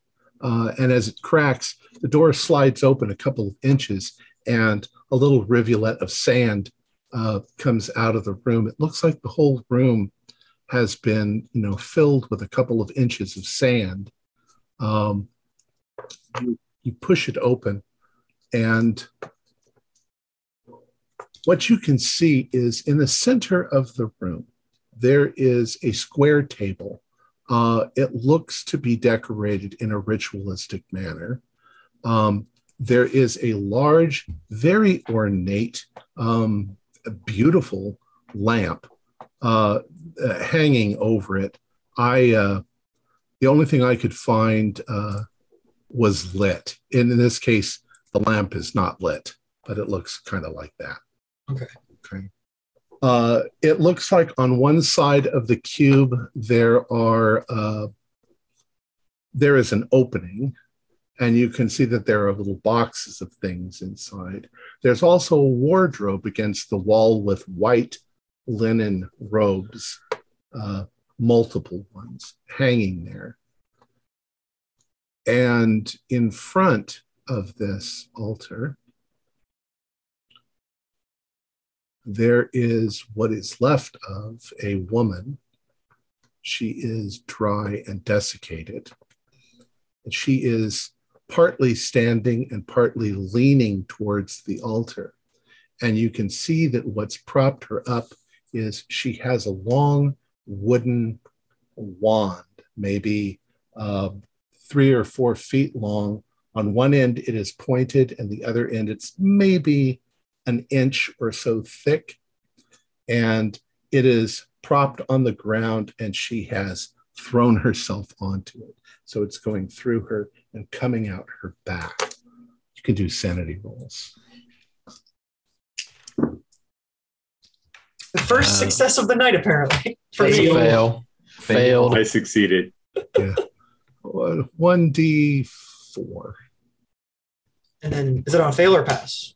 Oh, 1d4 on a fail. Okay. I'll Then just take one one or point if you pass.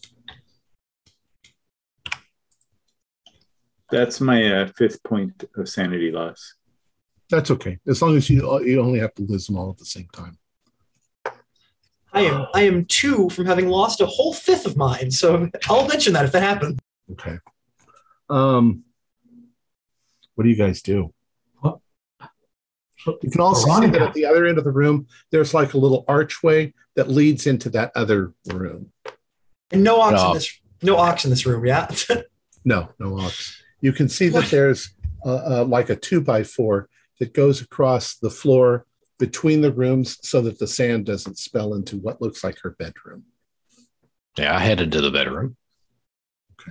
I'm going to look in the sand and see if there's any words written in the sand before. There doesn't seem to be. There seems to be in these boxes little squares of paper. And there's a couple of writing implements. It looks like maybe these would be used to create the magic squares to cast the spells. But she doesn't look like she got that far. And the fact that she seems to have done this to herself. That's your best guess. Head to the other room. If I look at the boxes, do they look unwritten? Correct. There's nothing written on anything. Okay. Maxim, what were the 3 parts to this operation? I remember there was one about summoning an angel and then binding demons. When does the wand come in? Do you recall?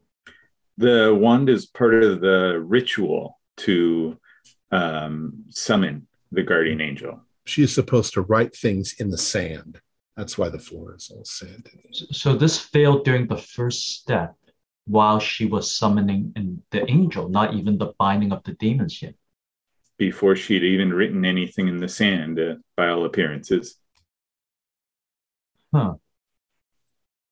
Agreed. Very strange.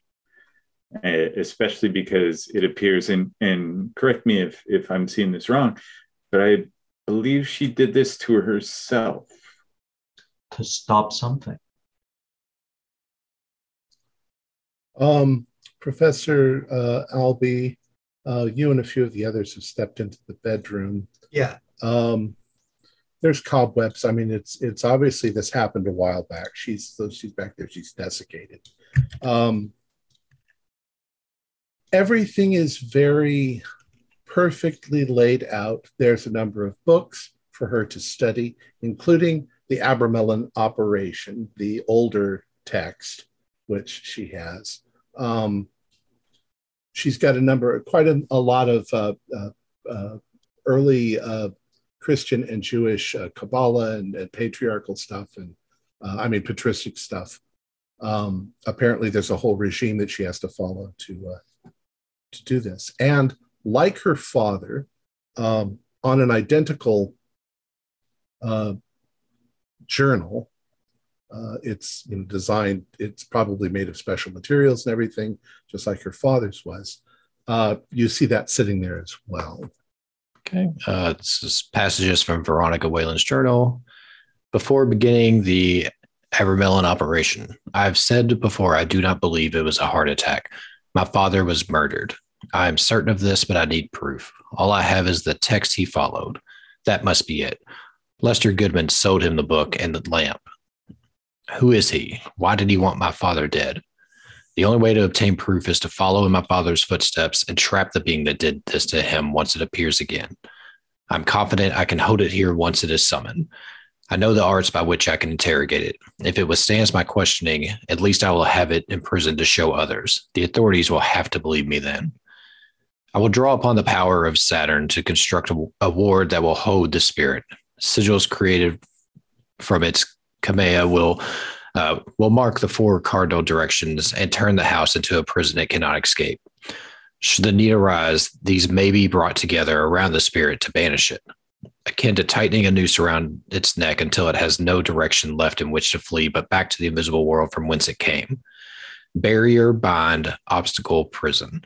These words will hold the spirit in Saturn's leaden grip. May the faces of the angels that guard the gates of May the faces of the angels that guard the gates of the Garden of Eden guard this house and prevent any evil from leaving. The last entry. Midnight. 18 months have come to an end. If I fail tomorrow and I follow in all my father's footsteps, ultimately to my own grave, I hope that someone might one day read this and succeed in bringing the guilty to justice.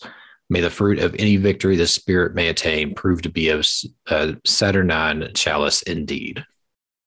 So as you read this out, I'm going to come in and I'm assuming you tell us about the better version of the book. Can I check the Latin verses on this better version and how it compared to the wonky version that I saw earlier? You can compare them, but they're identical. Okay, so nothing amiss. Right. This one is also in German, but it's in an older German. So it's, unless you can read German, it doesn't make any sense to you at all. As you are standing there, you hear Mr. Wayland in the hallway outside.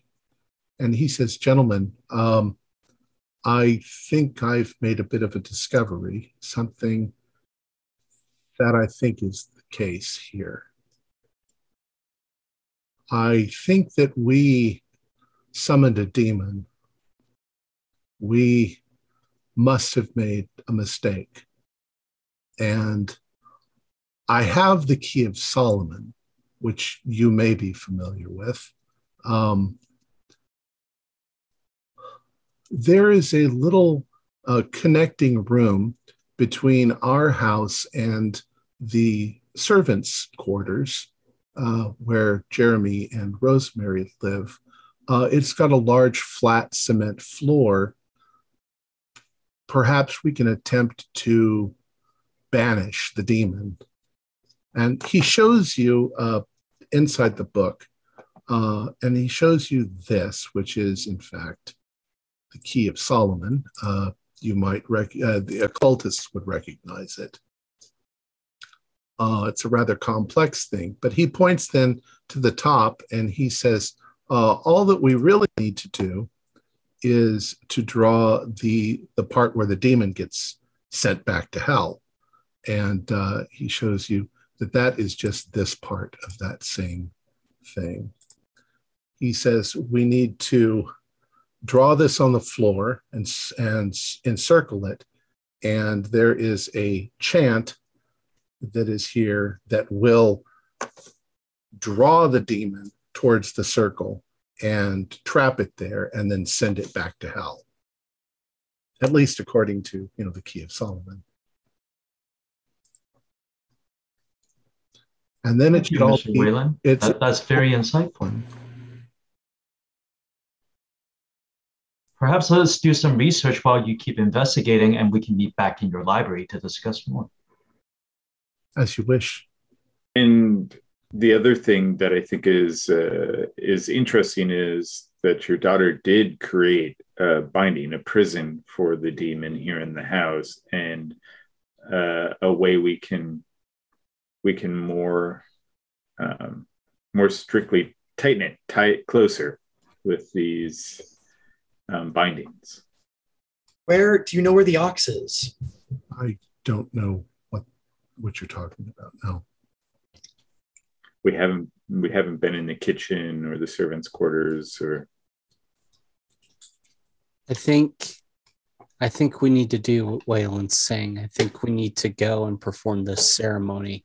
We have to send this demon back. It's the only thing that keeps the cycle repeating, because it's like what they were trying to do. They were trying to do this ceremony and it didn't work. It failed. So I agree. Might also be our only way out of here. He steps away and starts going downstairs. Okay, gentlemen, 2 questions. Oh. 1, do you actually trust this Augustus? Who keeps killing Augustus? A mother. Are we sure Augustus isn't what the demon is posing as, and the mother keeps protecting the daughter? you think the woman with the maw of sharp teeth is not the demon? She's erasing illusions, and the daughter clearly has a way of banishing the demon. I don't know what this ritual does, and perhaps Maxim has more insight, but what if the ritual from Augustus frees the demon? Maxim, you know your occult. The magic triangle, it's fairly common in a lot of early stuff. The Key of Solomon, it has written around it the name Michael, the archangel, and it has 3 names for God. So that's what they would have supposedly used in ritualistic magic. It's very familiar to you. Yes, it's very powerful in the Kabbalah and various Judeo mysticism to use this as a binding. So to me, what is being suggested by our dead host makes perfect sense, as much sense as anything else. And the moving of the statues to close the prison in, that doesn't? That does as well. I don't think we should do one and not the other. I think we should do them both. I think we should see if we can bring those sigils, those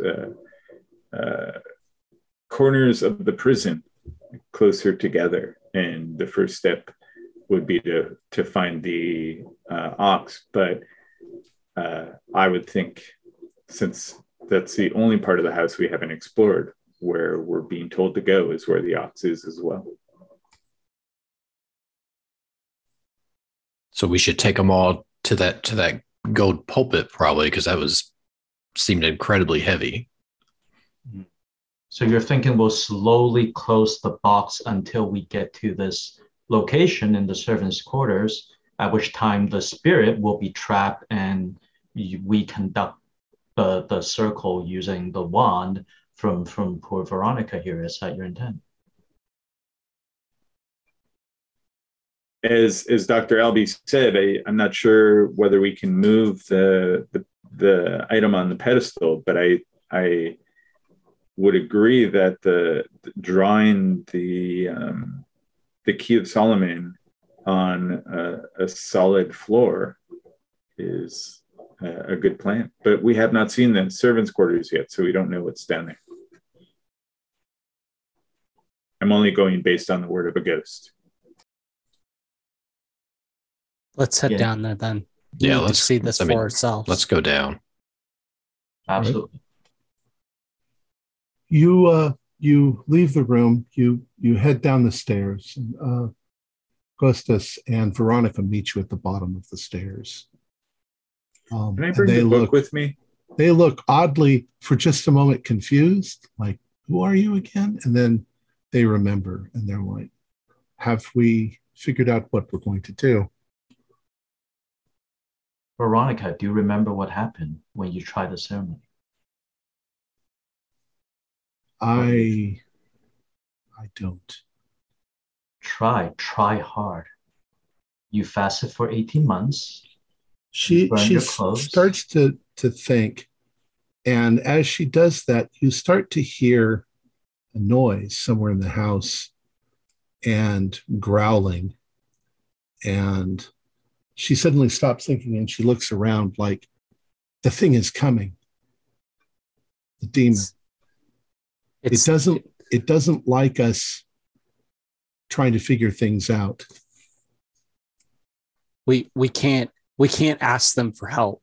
If we ask them for help, that's what brings her out, and she will kill them before we can figure this out. We need to go to the servants' quarters. At least not back immediately. Not until we have the symbols drawn on the floor.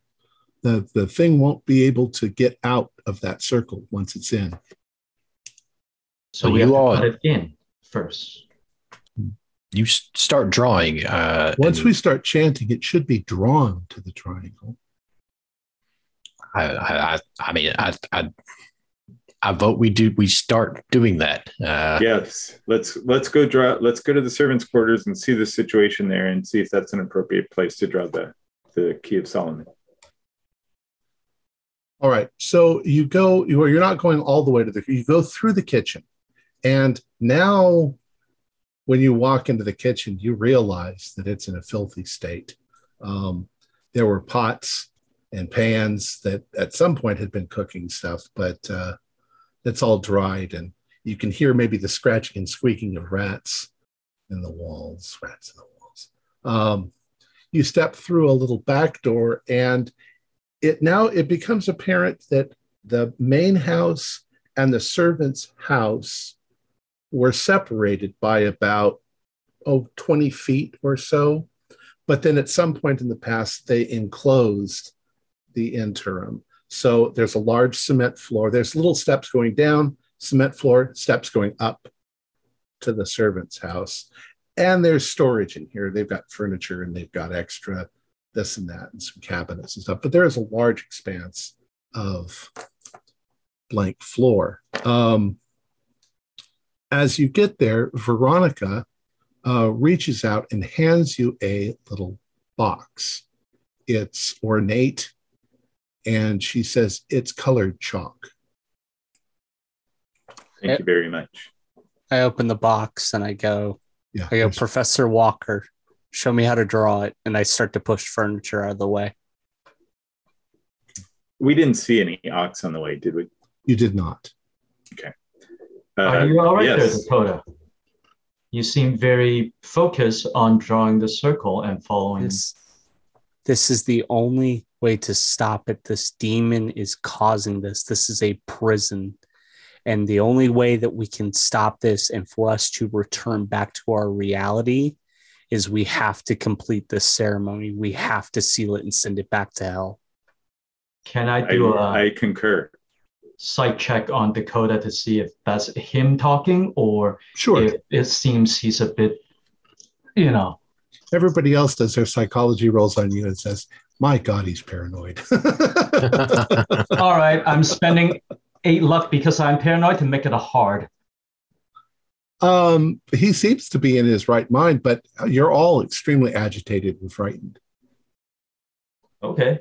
I mean, you've seen that demon a number of times now, and it's attacked anyone who's attempting to do something to it. Let's draw. I'm moving stuff out of the way if there's stuff to move. Let's do the ceremony. So the Waylands give you instructions. You draw the circle first, and then you fill it in with green, which you fill that in. And then you write the name of Michael around it. And then you draw the triangle. And then you start writing the names of God around the outside edge. As soon as you start writing the names of God, you hear this blood-curdling screech from somewhere in the house. And it sounds like things are being knocked over, and in great fury, it's approaching your direction as you guys are doing this. Quickly, gentlemen, everyone take chalk and draw. You draw. I'm going to try and find a weapon. I look around the room and see if there's something that I can get as a blunt object. There's various things, pieces of furniture, old pieces of furniture that are broken. I break off legs and. All right. I break off a table leg. Again, this thing has done nothing to us. It's only attacked illusions. You hear crash coming from the kitchen, which is right through that door. And all of a sudden, the demon woman thing, comes around the corner. You can see her nails are long and sharp, and she's growling and hissing as she comes rushing into the room. And she's definitely going to attack. Dakota, you were ready. So what do you want to do? You want to? Yeah, I want to take a swing at her. Okay. Go ahead.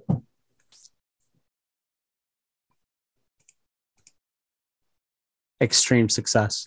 Nice. Okay. That is a club. So a club does 1d8 plus damage bonus if you have one. D8. Yep. 5, and then it's a great question if I have damage bonus. Should be bottom right. Yeah, hold on. Sorry. Unless you're really strong and big. Probably. Yeah. Oh, I had it up. No damage bonus. Okay. She failed to dodge. So you bring that club down on top of her. And I mean, you can feel it's physically hitting something, you know. She hisses and screeches and sort of rolls back around in a kind of almost like she's a martial artist. She flips and rolls and lands back on her feet. And she is going to go for Professor Thieker. Oh, man. You've just kind of, she's rolled closer to you. She turns and she is diving at you like this. What do you do? I suppose I will attempt to dodge. I'm not very good at this. Go ahead. No, I don't have the luck to make that. I rolled exactly the same thing I rolled last time. So you do manage to sort of roll out of the way. Very clumsily, but and she screeches and she's down on the ground like she's some sort of an animal.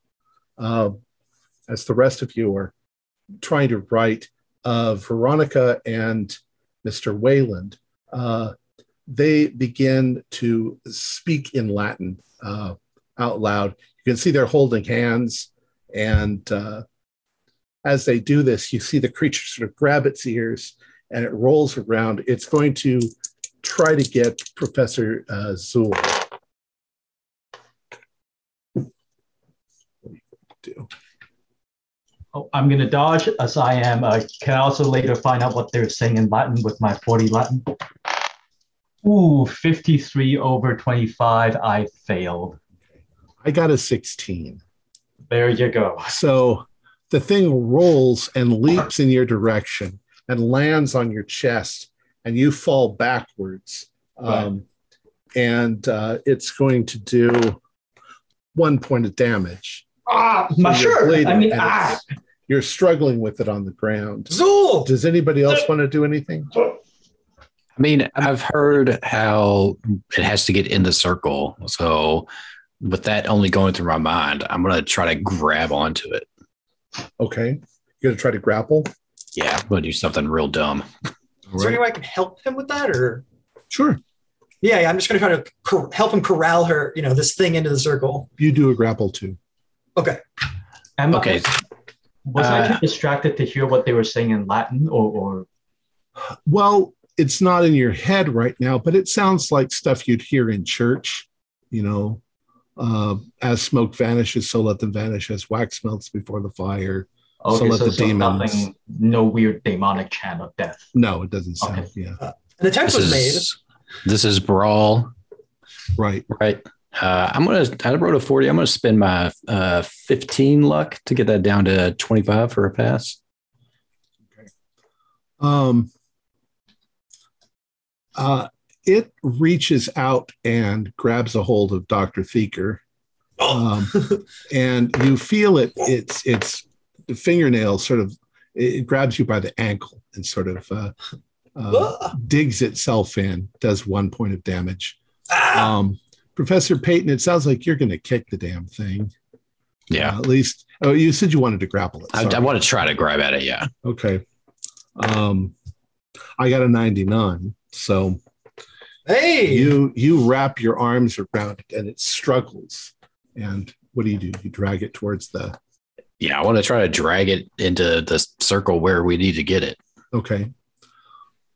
You drag it into the center just as whoever is finishing the last letters on the ground. And it's funny because it almost feels, when you're holding a magnet and you get near something and you can feel that sort of pull by the magnet. That's kind of what it feels. And suddenly she's kind of pulled out of your hand, and it's like she's stuck in a tube, and she's screeching, and she's violently shaking, and she's clawing at it as she's stuck there. Veronica and Wayland look at you, and they're like, stand up, get up. Yeah, I get up off the floor from hands. Yeah. And hold the nearest hands. And they start saying this Latin chant. Once again, it still sounds like something in church. And you can feel the ground in the building starting to shake. And you see the thing starting to turn black. And it's almost like it's smoking and it's catching fire. And then suddenly it seems like it's sucked right down into the ground with a sort of a gawoomph like this. And everything suddenly is calm. And Wayland and his daughter are like, we're still here. You're still here. If we're dead and the demon was keeping us here, we still seem to be trapped here. By the prison that you created, Veronica. The prison you created for the demon. She looks at you once again, kind of confused.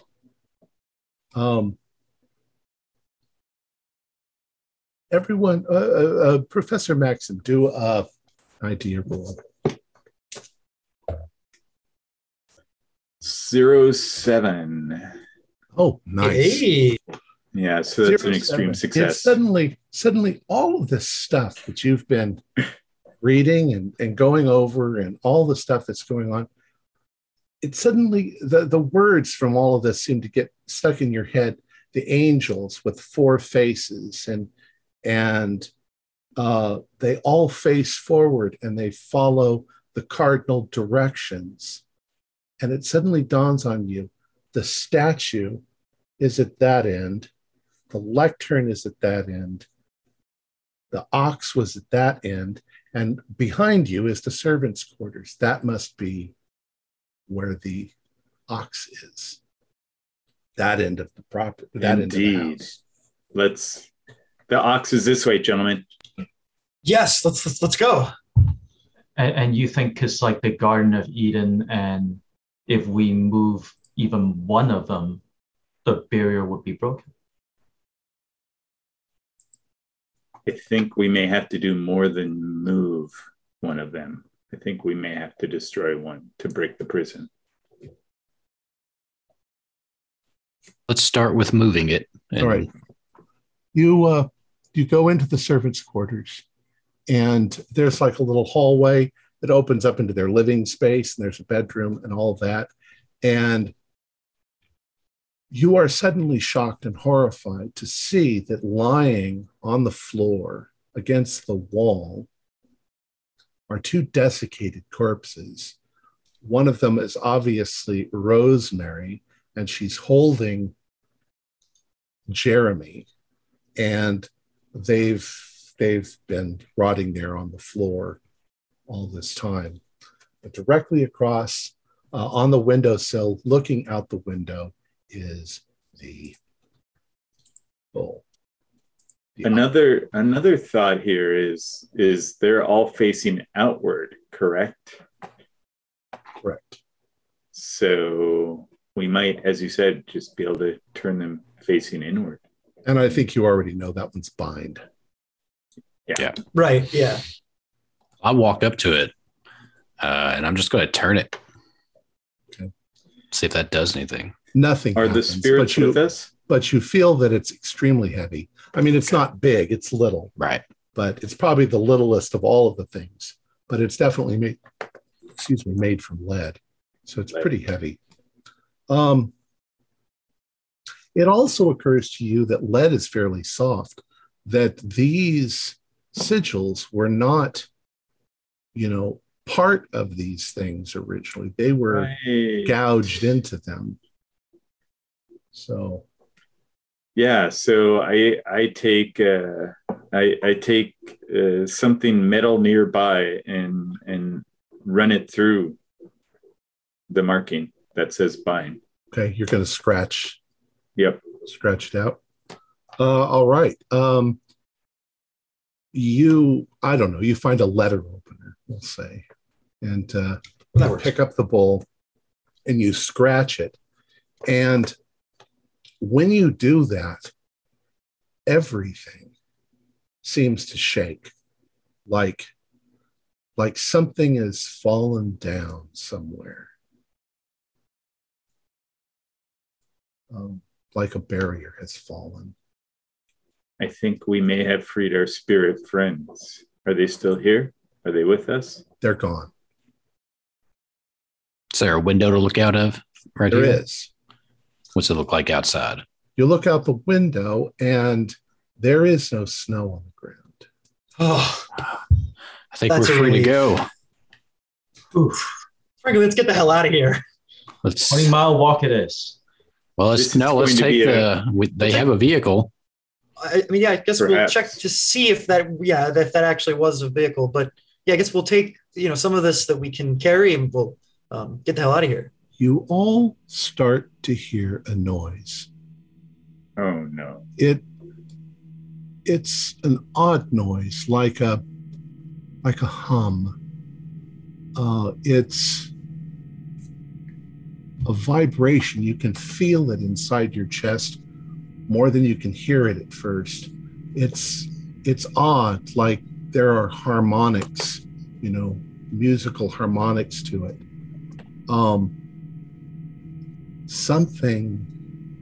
Something in the house is moving.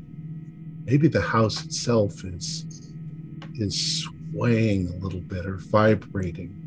Like whatever it is, has not completely come down yet.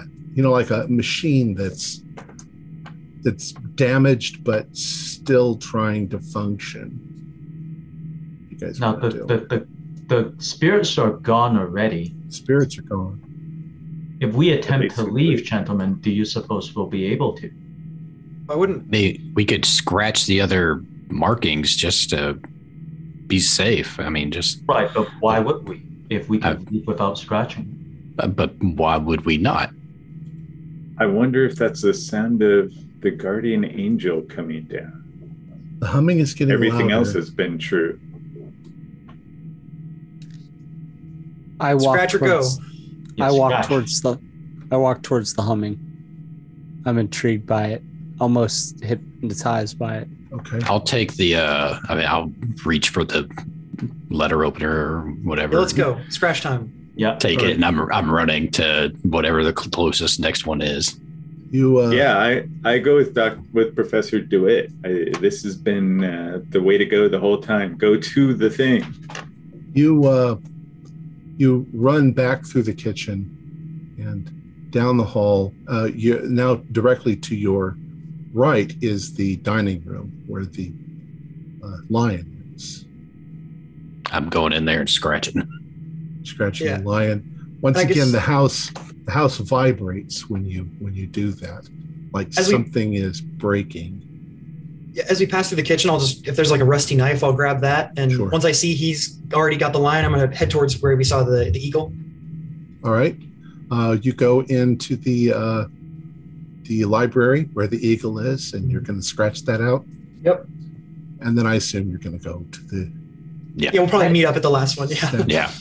I hope it doesn't cause the house to fall around about our ears. You scratch the last thing, and as you do, this humming sound almost becomes like pipe organ music. It becomes very loud, and you're in the parlor, and there's light coming from somewhere inside.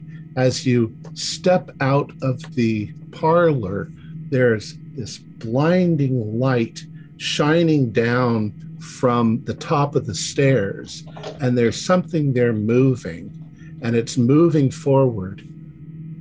And inside your minds, it's like there's a pressure,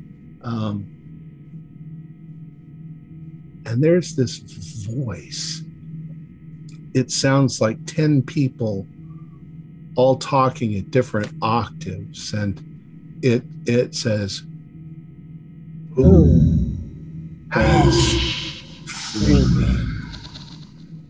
Now, do you guys look to see what's coming? I feel like I kind of have to. Reaction says we have. You gotta have to. You can't. D100, here we come. Yeah. Yeah, right? Yeah, buddy. I think I know who it is. Oh, Going yeah. toward I think the I do voice. too. Yeah. What appears at the top of the stairs and is moving downwards is this. Who has freed me? Sanity? You guys are kind of wide-eyed at the moment, but your sanity is in a moment of insanity. It says, "As a reward, if you wish, I will show you the face of God." You can do sanity just to see what you do. Ooh, 10. Pass. Again, I got a 14. It's like I failed all sanity rolls until the final two. I failed. 43. Pass. Pass in this case, I would like you to do a 1d6. Okay, yeah, that makes sense. Fail, I'd like you to do a 1d10. Ooh. 1. I lost 2, which Yeah. that's exactly puts me over my threshold. I've I taken lost- a fifth of my sanity and I'm indefinitely insane. Ooh. I lost 7. Anybody else lose more than 5? 9. 9. All right. I don't think And that's also well, Pat. 9 I think- is Yeah. my. if I'm correct, y'all actually get intelligences, but Yeah. because I went over my threshold, I'm insane. I'm indefinitely insane. DeWitt and Walker, please roll your intelligence rolls. I also went over my threshold. Oh, That's cool. That's cool. and you might have 2. You might have 2. Double I- insanity. Dr. Failed. Walker. You failed? I failed. Excellent. You want to fail that intelligence roll. Dr. Walker, I would like you can do as you wish. Okay. You're terrified, but you can do as you wish in a moment. Dr. DeWitt, roll a 1d8. So let me. Should I do the same for my indefinite, or do you want to do something different for Gotcha. that? Okay. 7. Okay.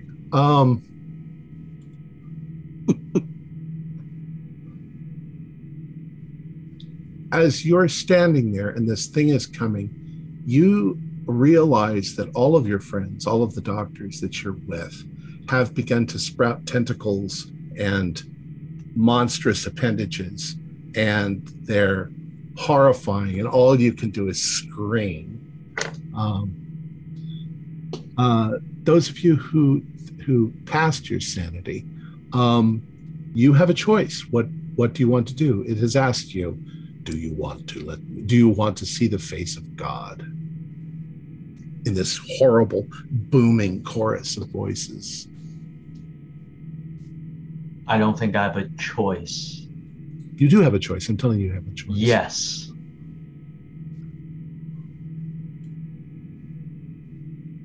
Yeah, I think Albie just like, please show me. Benny? Likewise. I'm indefinitely insane. So Yeah, but I'd you can still probably- make the choice. I guess I'll say I don't believe that it's God. Professor Maxim, what are you going to do?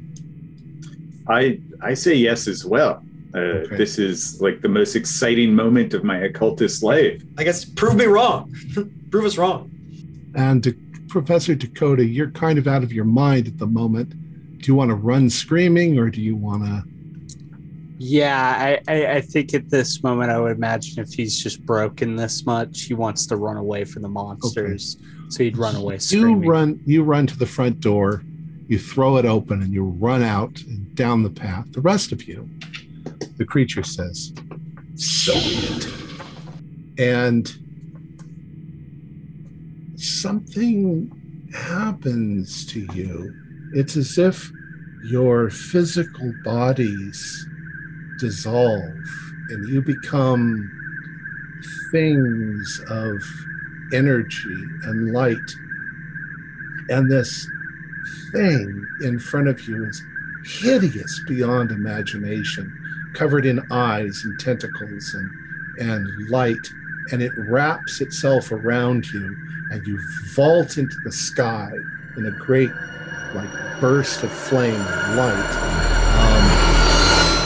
Dakota, if you actually look back, you see this whole thing go up into the sky as the house completely starts collapsing around them. And the four of you are delivered to the court of Azathoth. Where, Saul leaves, he's going to scream, "I told you so!" Where you dance and rotate for eternity, screaming in horror. And that is the end of our story. Oh, man. Yeah. Bravo. That was fun. This is fun. When you said pipe organs, I was like, oh, fuck. Yeah. We are absolutely fucked. We're about to be But we have to say yes. We had no choice. Yeah, could not say yes. Not in our characters. The explanation for this is going to take a little bit. But this game is lies within lies within lies within lies. First of all, make up characters. I could have had you made up gangsters or anything because it doesn't matter. Nothing that you experienced until the end was real. There were no ghosts. There was no party. There was no Lester Goodman. What happened was this. Lester Goodman, the original Lester Goodman, is actually Nyarlathotep.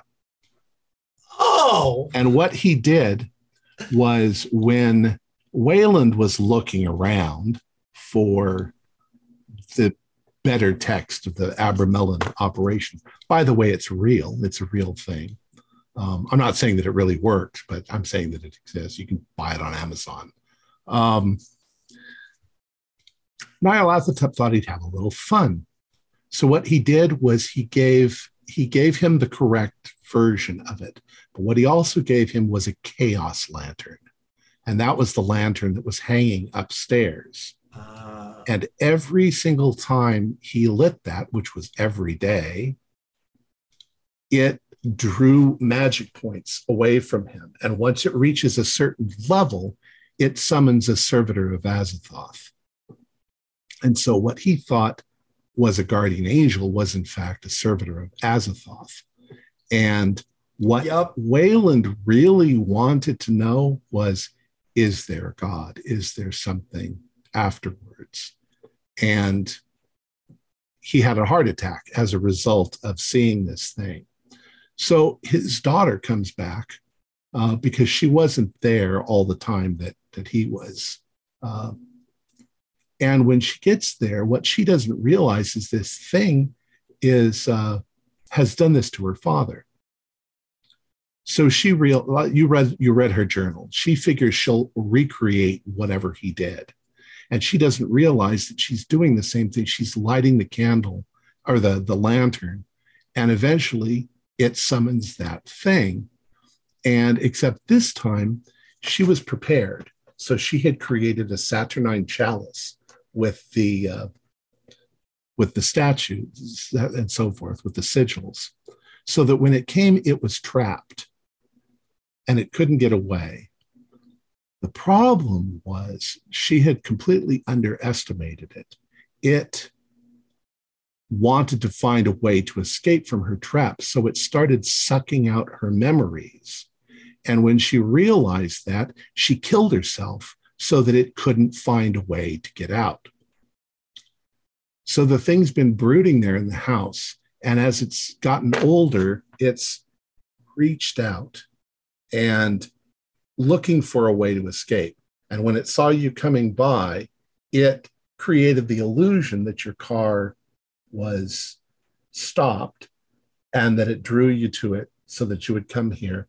And then it decided to put on this elaborate sort of pantomime to see if you could figure out what was wrong. But the fun thing is, this is an extra dimensional creature from another universe. It doesn't know how electricity works or what alcohol is or things like that. So when you would ask those questions, it really honestly didn't know what the hell you were talking about. It didn't understand. It understood that the light went off and on because it saw that, but it didn't realize it was broken. So there's all kinds of weird flaws in what it thinks and knows.